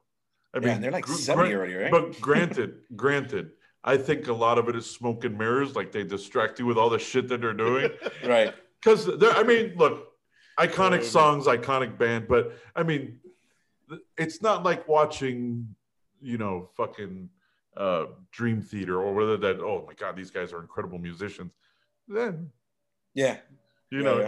My favorite song from them is a disco song. It's I Was Made for Loving You. I Was Made for Loving You. I love that song. I don't know why. And my favorite song, which one? My favorite song from them is not even them together. It's just Ace Frehley. Oh. But you know what? Not to go. It's gonna sound like I'm gonna sound like an asshole. But not going back to Nirvana. But a lot of the times, they I think when Butch Vig did Nevermind, I think Nirvana was another band that was, you kind of had to see them live. Obviously, I didn't get to see it. I was told 600 times by Eric. Please tell us, Eric. Please tell us, how was it? But they did want to kind of capture that essence of the band live. And some bands are like, dude, Face to Face live is the most incredible. Like, their studio albums do not. I mean, they don't. What they like. It's like, when I saw them, especially not so much when we saw them in Ohio, because it was an outdoor festival. When we saw them at Culture Club, it's like blistering. Culture Room. Culture Room. It's blistering. Their sound is incredible, and like I said, the records don't do them justice. You know what? I'll never forget Rudy when he went to see him for the first time, and it's one of the shows I missed. And thank God they decided to get back together, because they had split up like just. Oh, I didn't know that. 98, yeah. Oh. And then they started touring again, but they were playing acoustic sets. So like that, they got back together and did that. We were to see him in Ohio, and then again in Culture Room. But I'll never forget a friend of ours, Rudy, telling us that when he went to see them, he started crying, because just how emotional they play, and they're in your face, and the guy's belting out with everything he has. And that's how I feel when I see Face to Face.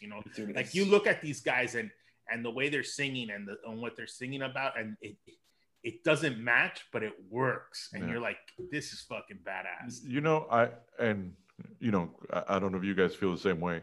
I think you get that more with punk bands than any other genre, because I think they don't stop being kids. They still feel youthful on stage, and then that energy, and they get to play things like Warped Tour and all that stuff, but the majority of their touring is small venues, so they don't lose that being a fan they're still punk fans. Like, there's a clip that I love that it's Bouncing Souls. They're playing a small club, and then they asked, every band does this. Does anybody know how to play anything, whatever? So they bring this guy on stage, and if you watch the video, and it's every fucking venue we went to as kids. And, Bouncing Souls, they could fill a large place. But no, this is a fucking bar. Like, it's tiny. And this was, they're already successful. But you watch these bands and these punk bands, and they're still kids when they play.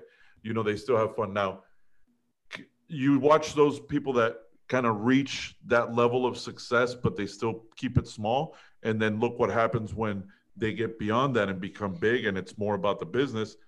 Blink-182, then they lose that youthful, feel. So that's why you still get, like Dino and I used to say all the time, it's like, punk with feeling, because they still give it everything that they got when they sing and they perform. Tim Armstrong's another guy that's like that you got to see him perform. Oh, he just looks awesome. cool when he plays.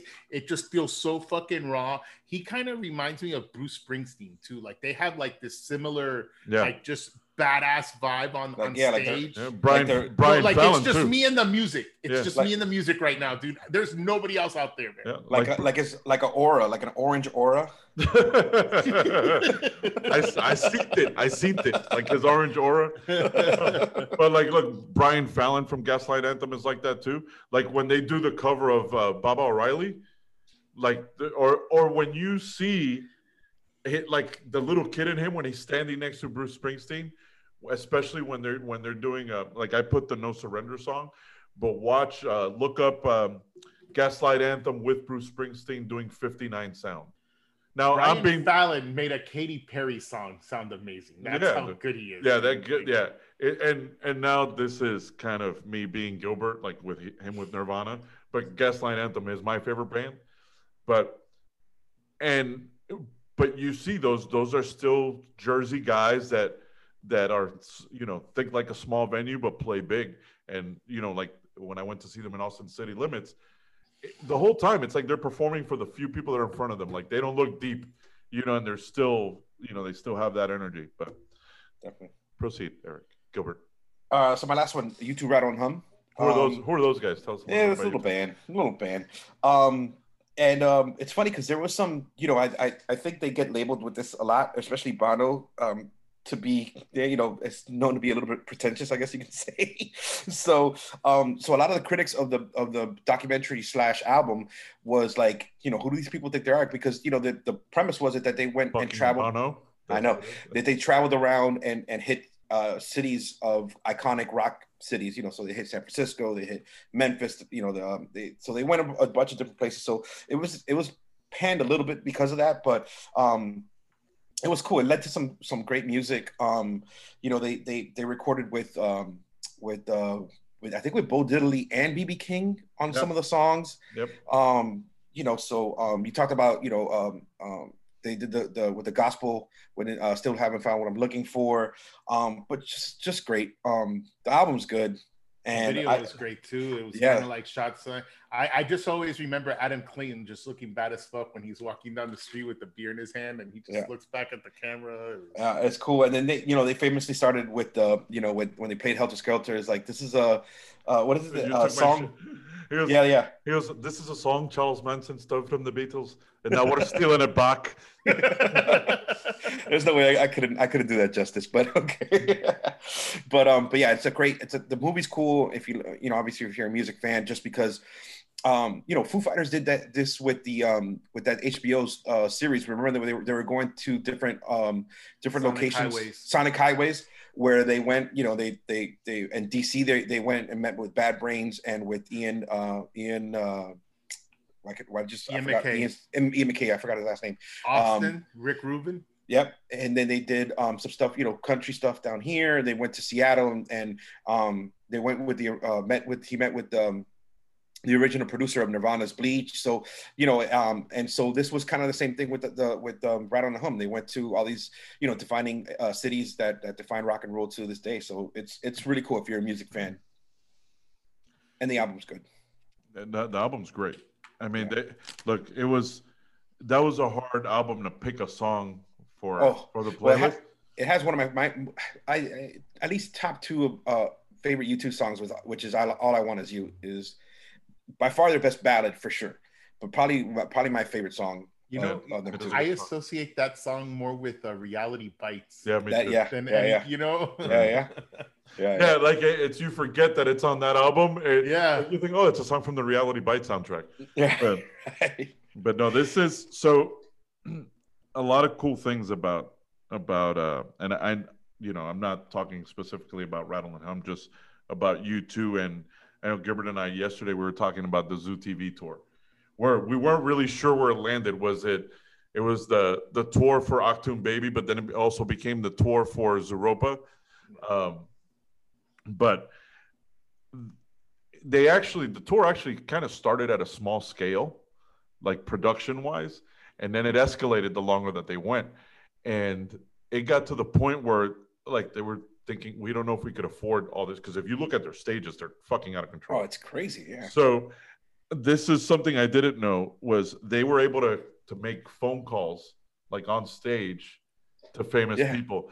And then they actually, part of it took place during the presidential election, and they were trying to get Bush on the phone, and they never did. But he would try to reach out to Madonna. She would never answer, like in front of tens of thousands of people. Didn't they call the space station, or like, was that one of them? No, I think that was part of like how it started. Like, because I've seen that video too, but I think that was just part of the production. Oh, gotcha. But they would call this fishmonger, and like order fish from the guy, like in different venues. Bono would order pizza for the crowd. So, I mean, eventually they became the standard for what a major concert should look like. Right. You know, with the staging and I mean, but they try to get a hold of Boris Yeltsin, Bill Clinton on like it's fucking hilarious. But look at Rattle and Hum, and then look at like the stages and all the production, like from the beginning of the Zoo TV tour throughout, how the stages got bigger, the technology got extremely elaborate. So I thought that was interesting. Well, in Rattle, when Rattle and Hum was shot, they were still like an arena band. Yeah. At the time, Zooropa and all these, or the Zoo TV tour, that they were packing stadiums. Yeah. Think about they would sell out stadiums, 60,000 people stadiums, multiple nights, like in cities, in minutes. Yeah. No. And in minutes, like it's have any of you guys ever seen them live? No, man. That's them and Foo Fighters are the two people that I gotta see. And Nirvana. Well, there's not a chance unless they do the hologram. All right, Eric, you got stuff? Well, I'm not as deep as my Nirvana impaired friend, but I just really like these songs, man. It's Everything Counts. It's just, I like listening to live music every once in a while, and I enjoy it more with rock music and punk, because it feels like I'm watching, I could imagine myself being in there, and it's that audience interaction and hearing like audience members. A lot of them don't do it, but like you see like they'll just bring on people from stage and start singing songs to live albums. But as far as the songs I chose, they're just personal favorites of mine, and it's stuff that I listen to a lot. There's no story behind them. I just really like them. I'm sorry, I'm not as deep as no. But you know what? I'm shallow. I get it. No, I am. This is you actually touched on the most important thing I think we all feel is when you listen to live songs, it feels like you're there. I mean, I'm going to get a little poetic here, but here we go. But no, relax. We're just fucking with you, man. I don't know what I'm relaxed. Did you see me get worked up? Yeah. I saw it coming out. I saw it. Don't let me interrupt you, Edgar Allan Poe. Go ahead. No. You could have picked a better poet than Edgar Allan Poe. That's the only one I know. I'm not that smart. So, there's a video that and I know Eric's seen it, but I sent it to him, and I think this video makes, every time I watch it, I feel like I'm there. Which is it's a live version of "In Keeping Secrets of Silent Earth" from Coheed and Cambria. Because one of the coolest things I love about watching live music. Why didn't this make it on your list, Carlos? Because that shit is fucking amazing. Because the song is 8 minutes long. Yeah. But, damn, that's a good one. Yeah, but it's there's nothing more that gives me goosebumps or gets me excited when you hear the crowd's interaction. And that song, when it breaks down and you see like people jumping on top of each other and singing along, like, look, I'm getting goosebumps now. Like, every time I watch that video, I could smell the fog machine. I could feel like the heat of other people. There's no better experience than when you're at a live show, and especially at those moments where, dude, they get emotional. Like when the Beatles played Shea Stadium, which was their first stadium show in the U.S. The Beatles are coming. Yeah, if you watch that concert, it felt like more people went to the hospital than bought tickets because of emotional breakdowns and people passing out. Like, it's women going into convulsions. It's. They used to happen at Michael Jackson concerts too. Yeah, you always see people passing out. But that's the overwhelming power that a musician and music has over people is amazing. Like you said, the story, Rudy cried. There's a song that I actually had on our playlist, and I took it out 50 million times, which was Oasis, Don't Look Back in Anger. But it was different people singing it. Like, at first I had put the 21 Pilots version, and then Chris Martin. And then, now I will say, I wish we had the reactions in concerts like they do in Glastonbury or in Mexico because hundreds of thousands of people, how do you feel as a musician when you see hundreds of thousands of people singing back your song? And then every time I watch a different version of Don't Look Back in Anger, and you hear everybody singing the "So Sally," where the singer just stands back and goes, "Fuck," you only get that experience at a live show. That's my everything counts moment. Yeah. So, but like it's, so while we did this, dude, I got emotional thinking like, fuck, I missed live shows. Like it was when, last year was it the year before, we had Elton John, and I didn't get a chance to watch any of the show, but I did make it out to what's the song? Rocket Man. No. He's such a no, not Rocket Man. I'm Still Standing. No, but that song would have been great to come out to. The Candle in the Wind. No.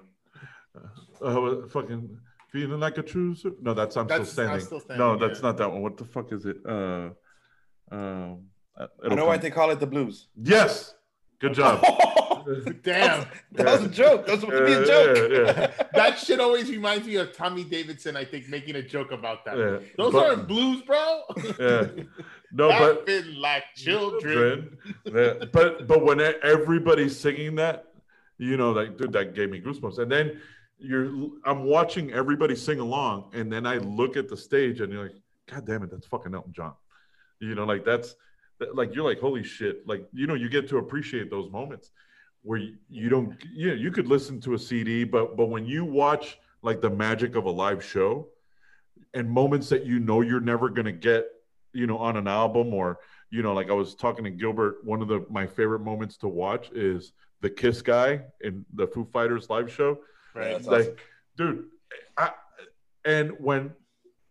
imagine the next day when it actually hits that kid, like, holy shit, I just played a Foo Fighters song on stage with Dave Grohl, and what was the Kiss makeup? And Kiss makeup. How about what was the video that I sent you some time ago, Eric, where the kid keeps with Billy Joel, with Green Day, that he plays the song, and then Billy Joel looks at him and goes, "Hey, keep that. That's yours." Like, and you see the kid like, what? Like, you only see that in live shows. Like, shit. No, just think of what they make you do live shows, man. Yeah. And there's even when we went to face, like, there's points where you have to restrain yourself because you want to get into the pit with kids, and you're like, yo, I'm almost 50. I don't want to. Yeah. But you're like, you get this. It lifts you up, man, and you just want to move and dance and do your shit, dude. What, like, And it has to do with the crowd too, the energy of the crowd. Oh, also, yeah. Right. It's Yeah. not just the band. Like, and look, we all have cool stories of live shows. Like you with Courtney Love, Eric. Oh, that was Yeah. I forgot about that one. Yeah, and then in Lollapalooza when I hit the person in the head with the Gatorade bottle. Yeah. But I forgot that we saw Hole. Holy shit! I forgot about that. Yeah, like it was, you know, Lidwam. Did she go with us to that? Yeah, she was with us at that show. Oh, that's right. And then because I went with her to see the Cranberries also. Okay. And it was actually at the same place we saw Lenny Kravitz, Gilbert. Oh, okay. Yeah. So, and we literally we were like 10 rows away from the stage. And then it was right after No Need to Argue came out. And when she sings that song live, or when she sang that song live, dude, your eyes get watery just because she has this haunting voice, you know, and it's you know, like it's those moments, you don't get them on an album. Mm-hmm. You ever watch those videos where it's people reacting to music for the first time? Oh, those are the best. The blind people? The what? The blind people when they hear music for the first time? No. Like, let's say, I'm just being an asshole. Yeah. So, nothing against the blind or the hearing impaired. Like, you know, with people that are hip hop fans that listen to metal for the first time, and then those are awesome. Yeah. Like the two brothers. Yeah, those guys are awesome. Yeah. They became huge Tool fans just because of doing that. But I saw one today that it was a girl listening to Comfortably Numb for the first time. And she breaks down and cries, like just listening to it. That music is powerful, man. And then when you get it live, like, look, I'm getting goosebumps again just thinking about little moments that we had. Like, you know, even in intimate shows, even in Cheers, like when all of us are singing, like, you know, even with the Milkshake song, when we're all going, oh, like, you know, when you hear like all of that in a live show, we talked about the energy of Matt and Kim live, that two people demand that much attention and get, you know, 10, 12,000 people jazzed up. There's one of those reaction videos to one of the to the Nirvana one, to Where Did You Sleep Last Night, the Led Belly cover. Yeah. And it's people that have, you know, probably never even heard of not only that song, but just Nirvana in general.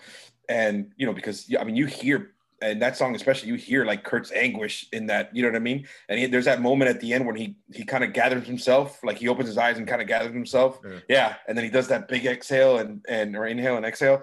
And then and people are just floored of seeing, you know, that kind of emotion, I guess you could say. Yeah. There's and, you know, this was like every list that we do. It's fucking hard to put this shit together because you start remembering, like we didn't talk about live. I mean, we didn't talk about Queen and Live Aid. You know, Queen, as iconic as they are, weren't even the focus of that concert. You know, like they got sandwiched between U2 and David Bowie. And God, it would have been so much funner if it was like Talk or it's like some obscure 80s band. No, but well, I mean, if you remember Live Aid, it was everybody, like it was Led Zeppelin. Yeah, you had Led Zeppelin, and then for those guys to wreck it the way they did when they were absent for a while from the scene. Radio Gaga. That to me is one of my. It's just a memory that's ingrained in my head. Yeah. It's one of the coolest things I've ever seen when everybody. Yeah. You know, and it's just. Wow, this guy's owning, and he's just moving across the stage. And we've talked about this before. Yeah, dude, he's such a rock. You know, it's just, it's incredible. Yeah, in a white beater at that. Yeah, and white pants. Yeah, but there was that's every Cuban here in Miami. About. But there's just people that are born to be stars. Like Freddie Mercury was born to be Freddie Mercury. Like there's no, you can't picture like Freddie Mercury, the massage therapist, or, you know, the accountant. The accountant, you know, it's like, but that's why when I added doing Under Pressure alone is awesome enough, listening to him do it live.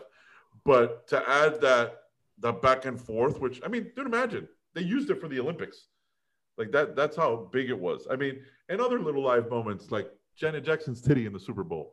Like there's the first time when Michael Jackson moonwalked at was it the Grammys? Like the first the Motown 25. The Motown 25. Like there's how do you remember that, guys? Because it's amazing. This is a music podcast, Gilbert. I mean, Eric, I don't know. But there's so many moments like that I mean we can go on and on. But I think we're almost at 3 hours of this shit, or 2.5 maybe? 2 hours, yeah. So I have some little facts here that I'll go over, and then Eric, you have a fact for the day? I do, and it's in relation to bands. All right, cool. So I'm gonna go through these real quick, and then that way you drop some knowledge on all of us. So these were monumental moments within the last within the year 2000s. So obviously we talked about it, the hologram of Tupac Shakur in Coachella alongside Snoop and Dr. Dre. The special effect was a reported cost of anywhere from $100,000 to $400,000. That company went bankrupt. Yeah, so that company doesn't exist anymore. There goes your hopes of ever seeing Kurt Cobain.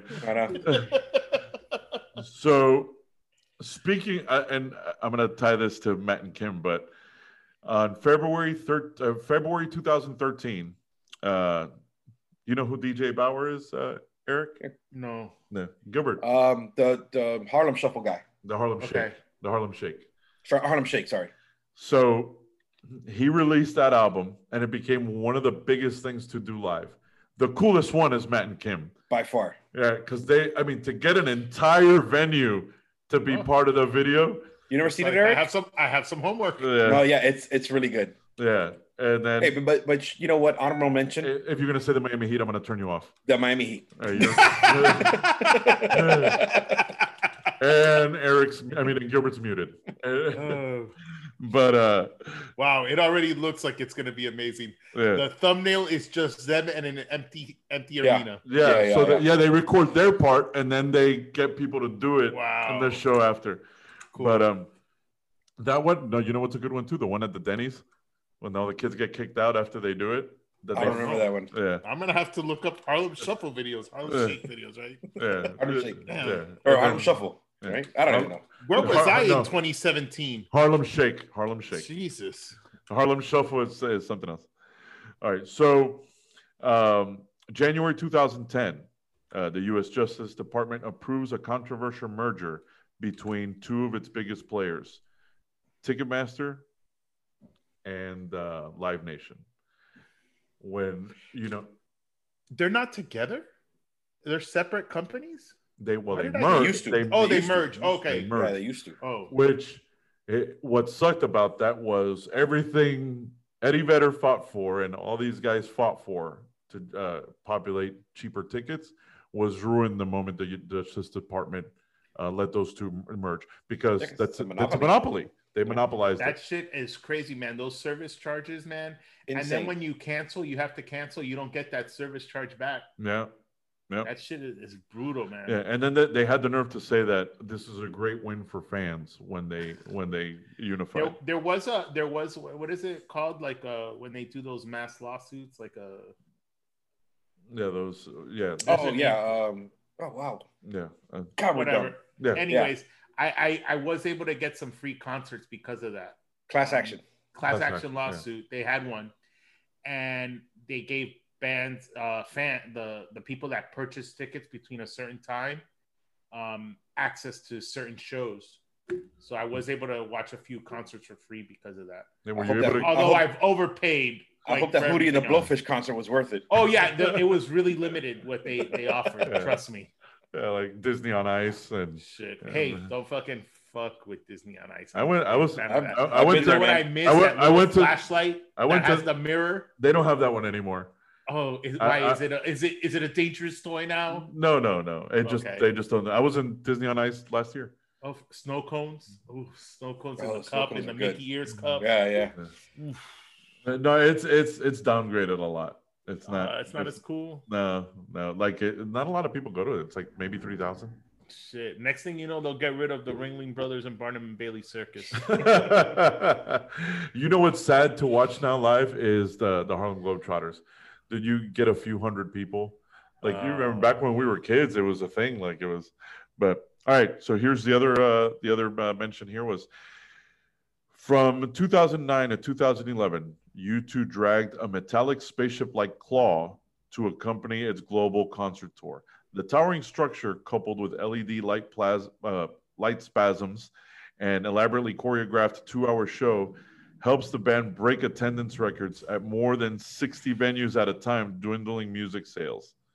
At the time of dwindling music sales, leading to an explosion of copycat strategies and soaring ticket prices. So the reason why you wait all this time before a show starts with like a cool stage and music and bullshit is because of U2, and that's how they're able to like generate business for goddamn Bono.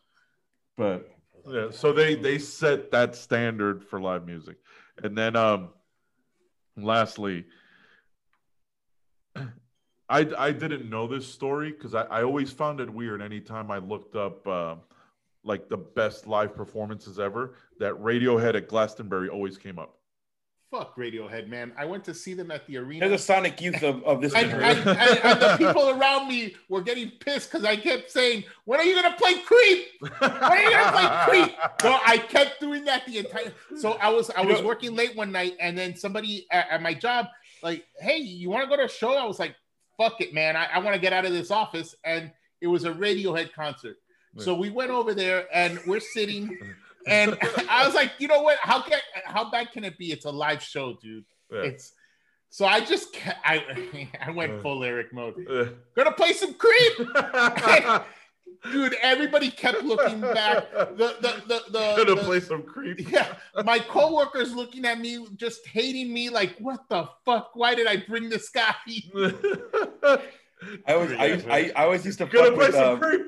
It's like the Skinner thing, you know, like that annoying Skinner guy. I did it with Creep, man. Although, OK Computer, I'll let them have that. That's pretty good. But man, Radiohead's another band that right under Sonic Youth. Yeah, you guys are hyping them way too much. Yeah. I used to fuck with Eddie Goyanis about that all the time. Why?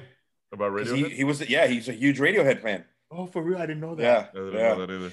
Yeah, but you know what song I do like from Radiohead? Fake Plastic Trees.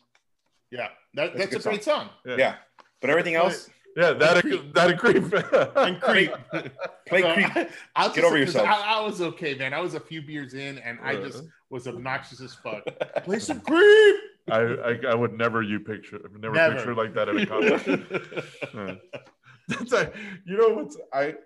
so in the No Doubt show, to spend hours trying to find Derek and watching him run around, like he makes an appearance, he's like, hey, how's it going? And then he'd disappear again, and then listening to a half-hour conversation about ski lifts, and I don't know where the fuck he is. At one point, I was like, hey, can I get a beer? Yeah, and then he doubted me. He's like, there's no ski lifts here. I'm like, Carlos, I am looking at a ski lift. That's so awesome. We're in Florida. But yeah, they're like the ones that take you across like the county fair. That's what he was referring to. But dude, like I just remember walking up to people that work there. Is there a ski lift here? Like, and then I remember also we ran into a group of people that you were talking to, that there were like a bunch of young kids that were drinking, and apparently they gave you a beer. Yeah, I started drinking with them because I couldn't find my friend, and they were worried about me. And it was funny because you had left there, and then I guess you described him to me like he's a tall brown guy, and then they're like, "Are you looking for your friend?" Yeah, he was just here with us having beers. We're worried about him, and then that's so funny. It's like you had to go get clues around West Palm Beach. Like no, it was a sealed area. Yeah. It was an enclosed area. So I'd eventually hit a fence. Yeah, it was like a fucking Scooby-Doo adventure finding this fucking guy. I'm so sorry for the shit I put you guys through, man. Sometimes I swear to God. No, I reflect on those, and I was like, wow, bro. Like, what else will we talk about on the podcast? It's good to know that there's people that care about you in the world. Yeah, man. no, there's some that and I appreciate you guys every day, believe it or not. There's some that we'll never bring up. You know? Yeah. So, but I love you guys, man. Hey, man, I really do. Love you too, man. We love you too, man. All right. So Radiohead. Overrated. Overrated. So this was the legend of the story. So, and as you imagine, this is how it starts off. So 1997, how Radiohead saved the Glastonbury Festival. Everything went wrong. That's how it starts. It had been pouring for days. 2 stages had sunk into the mud, where there were reported cases of trench foot from the attendees. Jesus. From Bigfoot? Trench foot. They saw a Yeti. Hey, by the way, before you continue, Thom Yorke wrote this article. Right. No, he Tone Loc. Everybody sounds like a pretentious fan wrote that. No, Tone Loc, huge fan of Radiohead. But no, this was actually I want to say I'll look up the site in a minute and tell you where it came from, but it was legit. So everything went wrong. People had seen Bigfoot, apparently, according to Gilbert. And the signs were bad. And then Radiohead went on stage and everywhere a sign. Yeah. Sorry, I can't stop. Stop, Eric. Yeah. So Tesla spotted Radiohead. No, says the signs were bad. And when Radiohead went on stage, it only got worse. They didn't play Creep. No. The lighting rig was shining directly in Thom Yorke's face. His monitor melted down and they couldn't hear themselves play. Lucky them. Yet despite this chaos, they delivered one of the band's most epic performances. Thom Yorke ran off stage in complete rage and persisted through their catalogs, adding a twist and fires to it. Like, he tried to hype up his own songs. Yet what he didn't know was afterwards, and I'm sorry because I jumped ahead, he had stormed off stage and he was furious. He was ready to kill somebody, according to him. And his girlfriend grabbed him and said, "Stop, turn around and listen." And apparently everybody was bullshit in love with him. But it's funny. So his monitor melted, but he was okay. He powered through it. Now, such a douchebag. Stop. Listen. Yeah.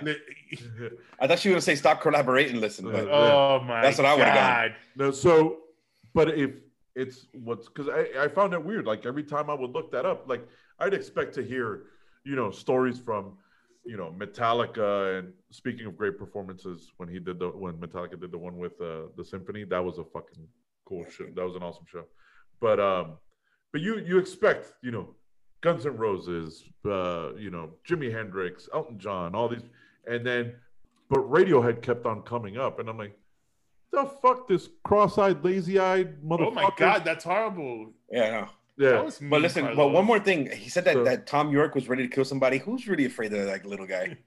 Apparently, the Bigfoot that was at Glastonbury. Hey man, but that's one festival that I wish. Oh, I would love to go.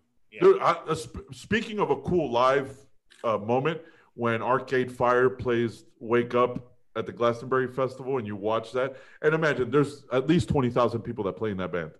Yeah. Like it's, you got all these people, and then you hear when they do the oh, and then you see everybody waving their country's flag. Like that's a cool Glastonbury moment when you see all these people.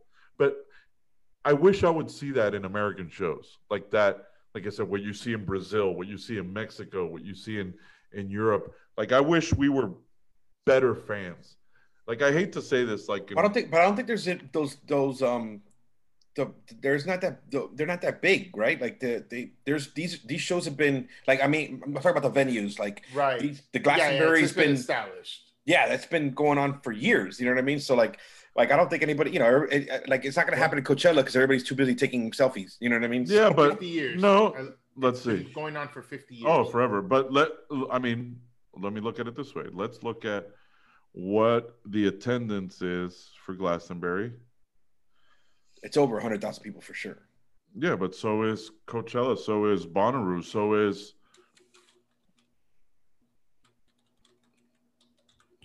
This is great podcasting right here. Yeah, this is 200,000 people. 200,000. Now let's. There's no show in I was going to say Miami. For let's see. 99. Awesome. Well, that's for what? Coachella. And that's probably between each day. Okay, each day. Okay, there you go. So, Austin city limits approximately 450,000 people attend the festival every year. But that's the festival, show. Right? Yeah, but also Glastonbury's multiple days. So is that total attendance?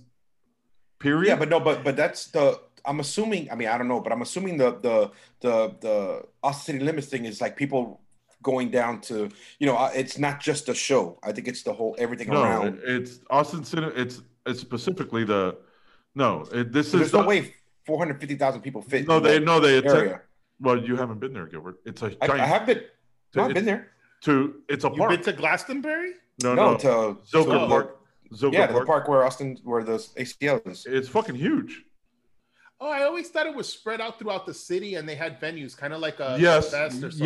Yes. There's that also. Like I think Jazz Fest does that. Like they have the park, but they also have performances throughout the city. Yeah, right. Punk rock, same as punk rock bowling too, right? So Zilker Park is like the state or the city park. It's huge. And then, but yes, they have little concerts and venues, like I mentioned before. So, but yeah, it's all week. It's like Winter Music Conference. Like you have where they do Ultra and then minus the rave. And then you have like that's when I told you that I saw Lorde, they was there. And then they have the park where that's where all the major bands are, but then like Stubbs Barbecue will hold a little concert and then they also have an indoor venue where they do Austin city limits. Like I forgot, like I think it was like Access TV used to show like the performances there. Palladium. So yeah, that was a great show channel. That's the one that would show the Hall & Oates show too. Yeah. Somebody's house or garage. Yeah, and Daryl's house. Yeah. So Tom York is a superhero. That is. After all the shit you said about him, you complained that I complained about his eye. Yeah, but that's like he has no control of that. Like everything else. He has enough money where he can get that fixed, bro. Is that fixable? Michael Bisping has a fake eyeball, and you can't tell the difference until you zoom into his face. He just has a lazy eye. You could look at this. We spent way too much time on Tom. You just offended like a lot of people right now. Yeah. Anyway, so do you, like, and please take this with a grain of salt, but because I got it from Reddit. So Finland has the most metal bands per capita. Yes. Okay, according to a Reddit user, it created a map using data from Encyclopedia Metallum's archives of metal bands, and Finland is home to the most bands with 53.5 metal bands. Okay. 53.5 metal bands per every 100,000 people. Yeah. Second place was tied between two other Nordic nations, Sweden and Norway, with 27.2, and Iceland stole third with 22.7. What the fuck is going on in that part of the world? Yeah, everybody's so fucking angry. Especially since it originated between the United Kingdom and the United States, where we only have 5.5 and 5.2 per every 100,000 people. I think I was born in the wrong place. I need to go where all these aggressive people are. So fuck yeah. Oh my gosh, man. So that man, awesome. You think that metal would be bigger here, man. Those people it's the cold weather. It's the cold weather. Those people are fucking warriors, man. Yeah, it makes you angry. Yeah, dude. Look at during the World Cup that doom.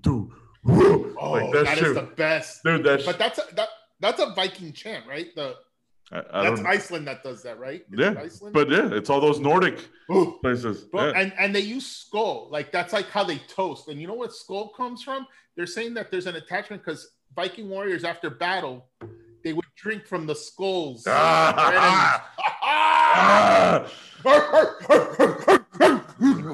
metal. That's we'll metal. take it forever, motherfucker.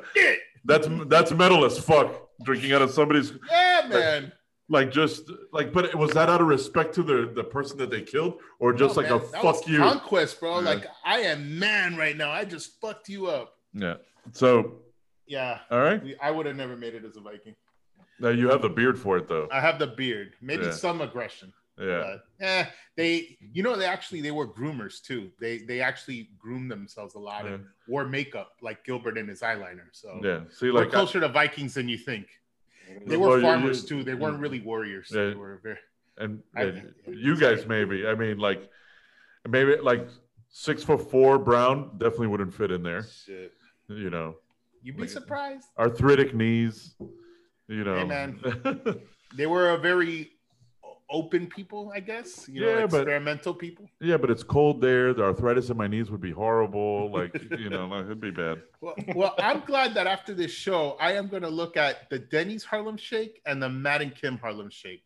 Or Harlem Shuffle, I'm sorry. Is it Harlem Shake? Harlem Shake, right? Yeah.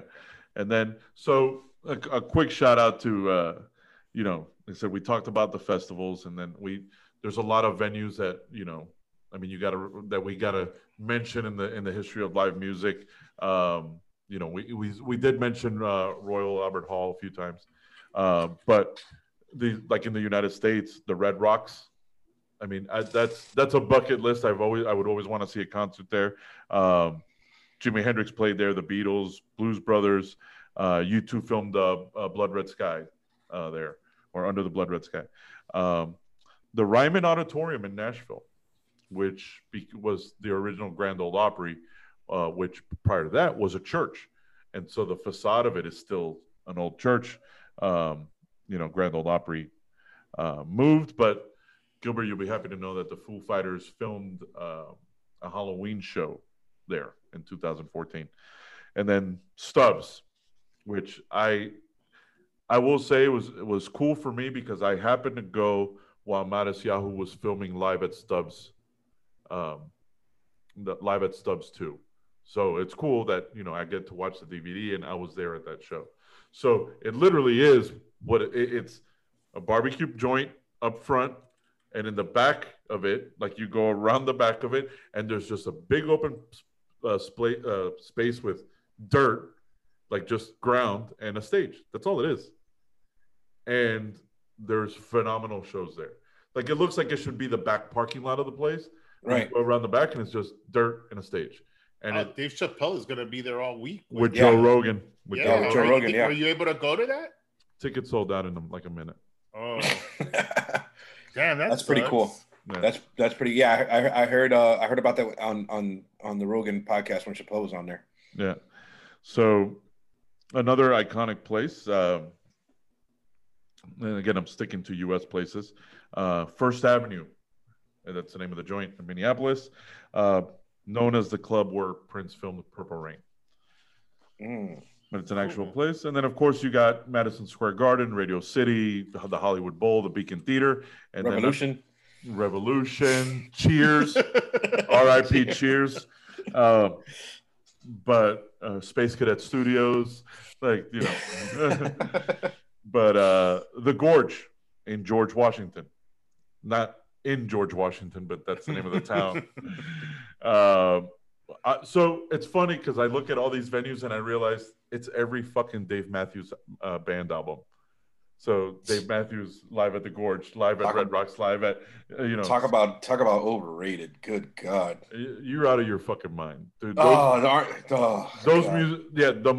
Those musicians are fucking incredible. I'm sure they are. And until you see them live and when they're just playing, dude. Right. That's when I fall asleep. No, that's because see, man, first of all, you gotta feel the groove, man. No, I don't like those hippie bands. Yeah, go fuck yourself. They're just talented. Yeah. Do you hate the band or the fans? A little bit of both. Yeah. So no, first of all, I'm not into like this, like not experimental. What is it called? Like jam sessions. You know what? Play the hits, man. This is what I paid for. Yeah. Don't surprise me. Well, I don't want the difference between a DJ and a musician. That's spoken like a true DJ. Hold on, before we sign off, what is the worst live show you've ever been to? I can name mine off the top of my head, and it's a band that I like a lot, brand new. And that shit, I saw it at the Fillmore here in South Beach, and it was so fucking boring that I was like, I gotta get out of here, man. It was they played like, you know, and I know their song tends to be like kind of slower, some of their songs, but they have a lot of hard shit too.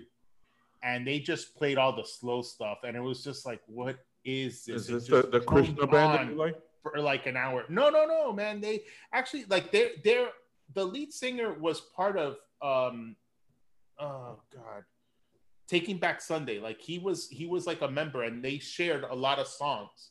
Like they would talk to each other with a lot of songs. Was this AFI? No, Brand New.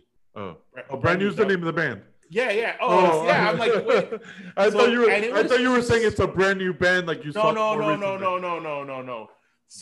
So it's funny because the singer from Brand New kind of looks like the singer from AFI. So it's kind of funny you mentioned that. But it was just so boring, and I was like, wow, I was just disappointed. I think I have my Gilbert. What's the worst show you've ever seen live? Every time that I have to hear about these stupid Dave Matthews Band people.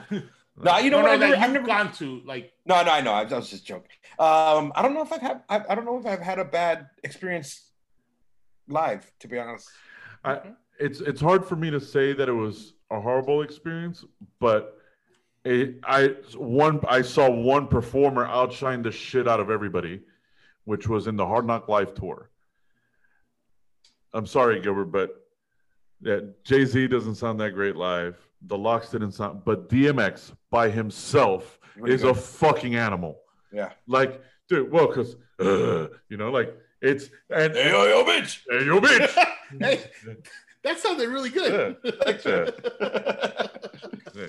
So, like, yeah, when he comes in, my man's in them. You know, like that. When he comes out, and he has so much energy. Well, and, yeah, well. But be sure it's the crack. Yeah. But, you know, Jay-Z's not a performer. Like when you see him live, it's like, you know, he has great songs, amazing lyricist, but there's very few times that you watch a live hip hop performance and you're fucking floored. Like when we went to see Busta Rhymes in Gainesville, Gilbert, he was fucking incredible. Awesome. Yeah, like he's a star. Ask Charlie Brown. Oh, but you know, but it was like DMX made everybody look bad, and he was the one that would start the show. No, it was Method Man and Redman opened up. And now when I saw him, Method Man and Redman weren't there. Yeah, so it was. Yeah, I think. Yeah, so they weren't there because I've never seen Method live. So it was like he started the show. Everything after that seemed like shit. Like you're like, you know, could you just bring DMX back? You know, like, but you actually see what was sad too was L7 in Lollapalooza. Because everybody, no, but it's no. I didn't say they sucked. They lost because everybody was there to see Green Day. Yeah, and they got the shit end of it. So like I'm sure they kind of lost a little bit. You know, Nick Cave and the Bad Seeds was terrible, but we were watching Perry Farrell. Yeah, thanks. And then, but I don't know. Like have I like to say I've seen a bad show like where I'm disappointed in? And no, I can tell you there's a show that hopefully you got the money from in that class action suit because we didn't go as a Sponge. They would have been. Oh no, I got my money back that day. Yeah, we Yeah, we got our money back. Yeah. I don't remember me getting my money back. I don't think you did. You weren't there in time. No, we all went together. I said, because I didn't buy the tickets there. Because you guys got them at the Specs by Mall of the Americas, right? Yeah. Mm-hmm. Yeah, because I didn't get it there. Hey, man, they had two good songs, man. What is it? Molly and Cloud. The album's actually not bad. Yeah. The guy has came up on my it came up on one of my playlists the other day. I was like, oh, cool. Oh, yeah. I'll listen to it every time it comes on. It was actually pretty good. It's good. Say a prayer for me. Say.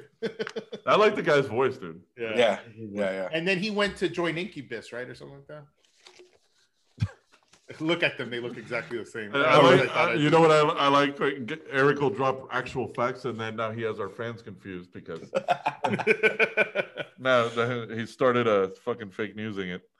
But man. Gilbert, you got anything to say before we wrap this bitch up? Thank you for coming out. God bless and good night. Okay. Eric, do you know where that's from? Def Comedy Jam. That's how Russell Simmons used to always close out a show. And was that Martin Lawrence?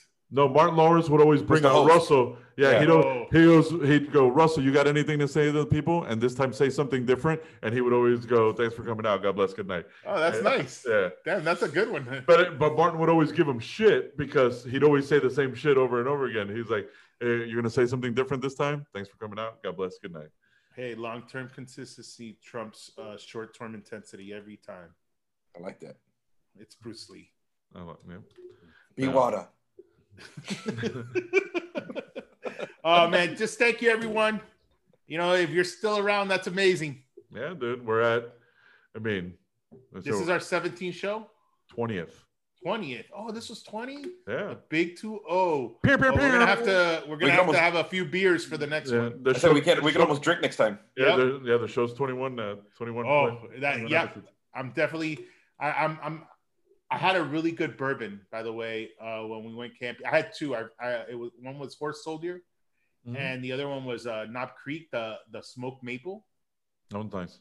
Holy shit, that was incredible! And it's 100 proof or 90 proof. You don't even feel it. Oh, that's really? Does it taste a little bit like Funky Buddha hard seltzer? No, it's delicious, Gilbert. Trust me, man. No, Gilbert, that's what men drink, not Funky Buddha hard seltzer. Hey, shut up, man. I drink that too, but they give me acid reflux, so I had to try something else. That's how much of a man you are. When you drink a seltzer, it gets you sick. That's your body going, hey, fucking man up, Eric. Oh man. Yeah, that's probably what happened. Let's hope it was. All right. Eric, we missed it last week. And give us a bye. Bye. All right, Love everybody. you all. Peace, everyone. Take care.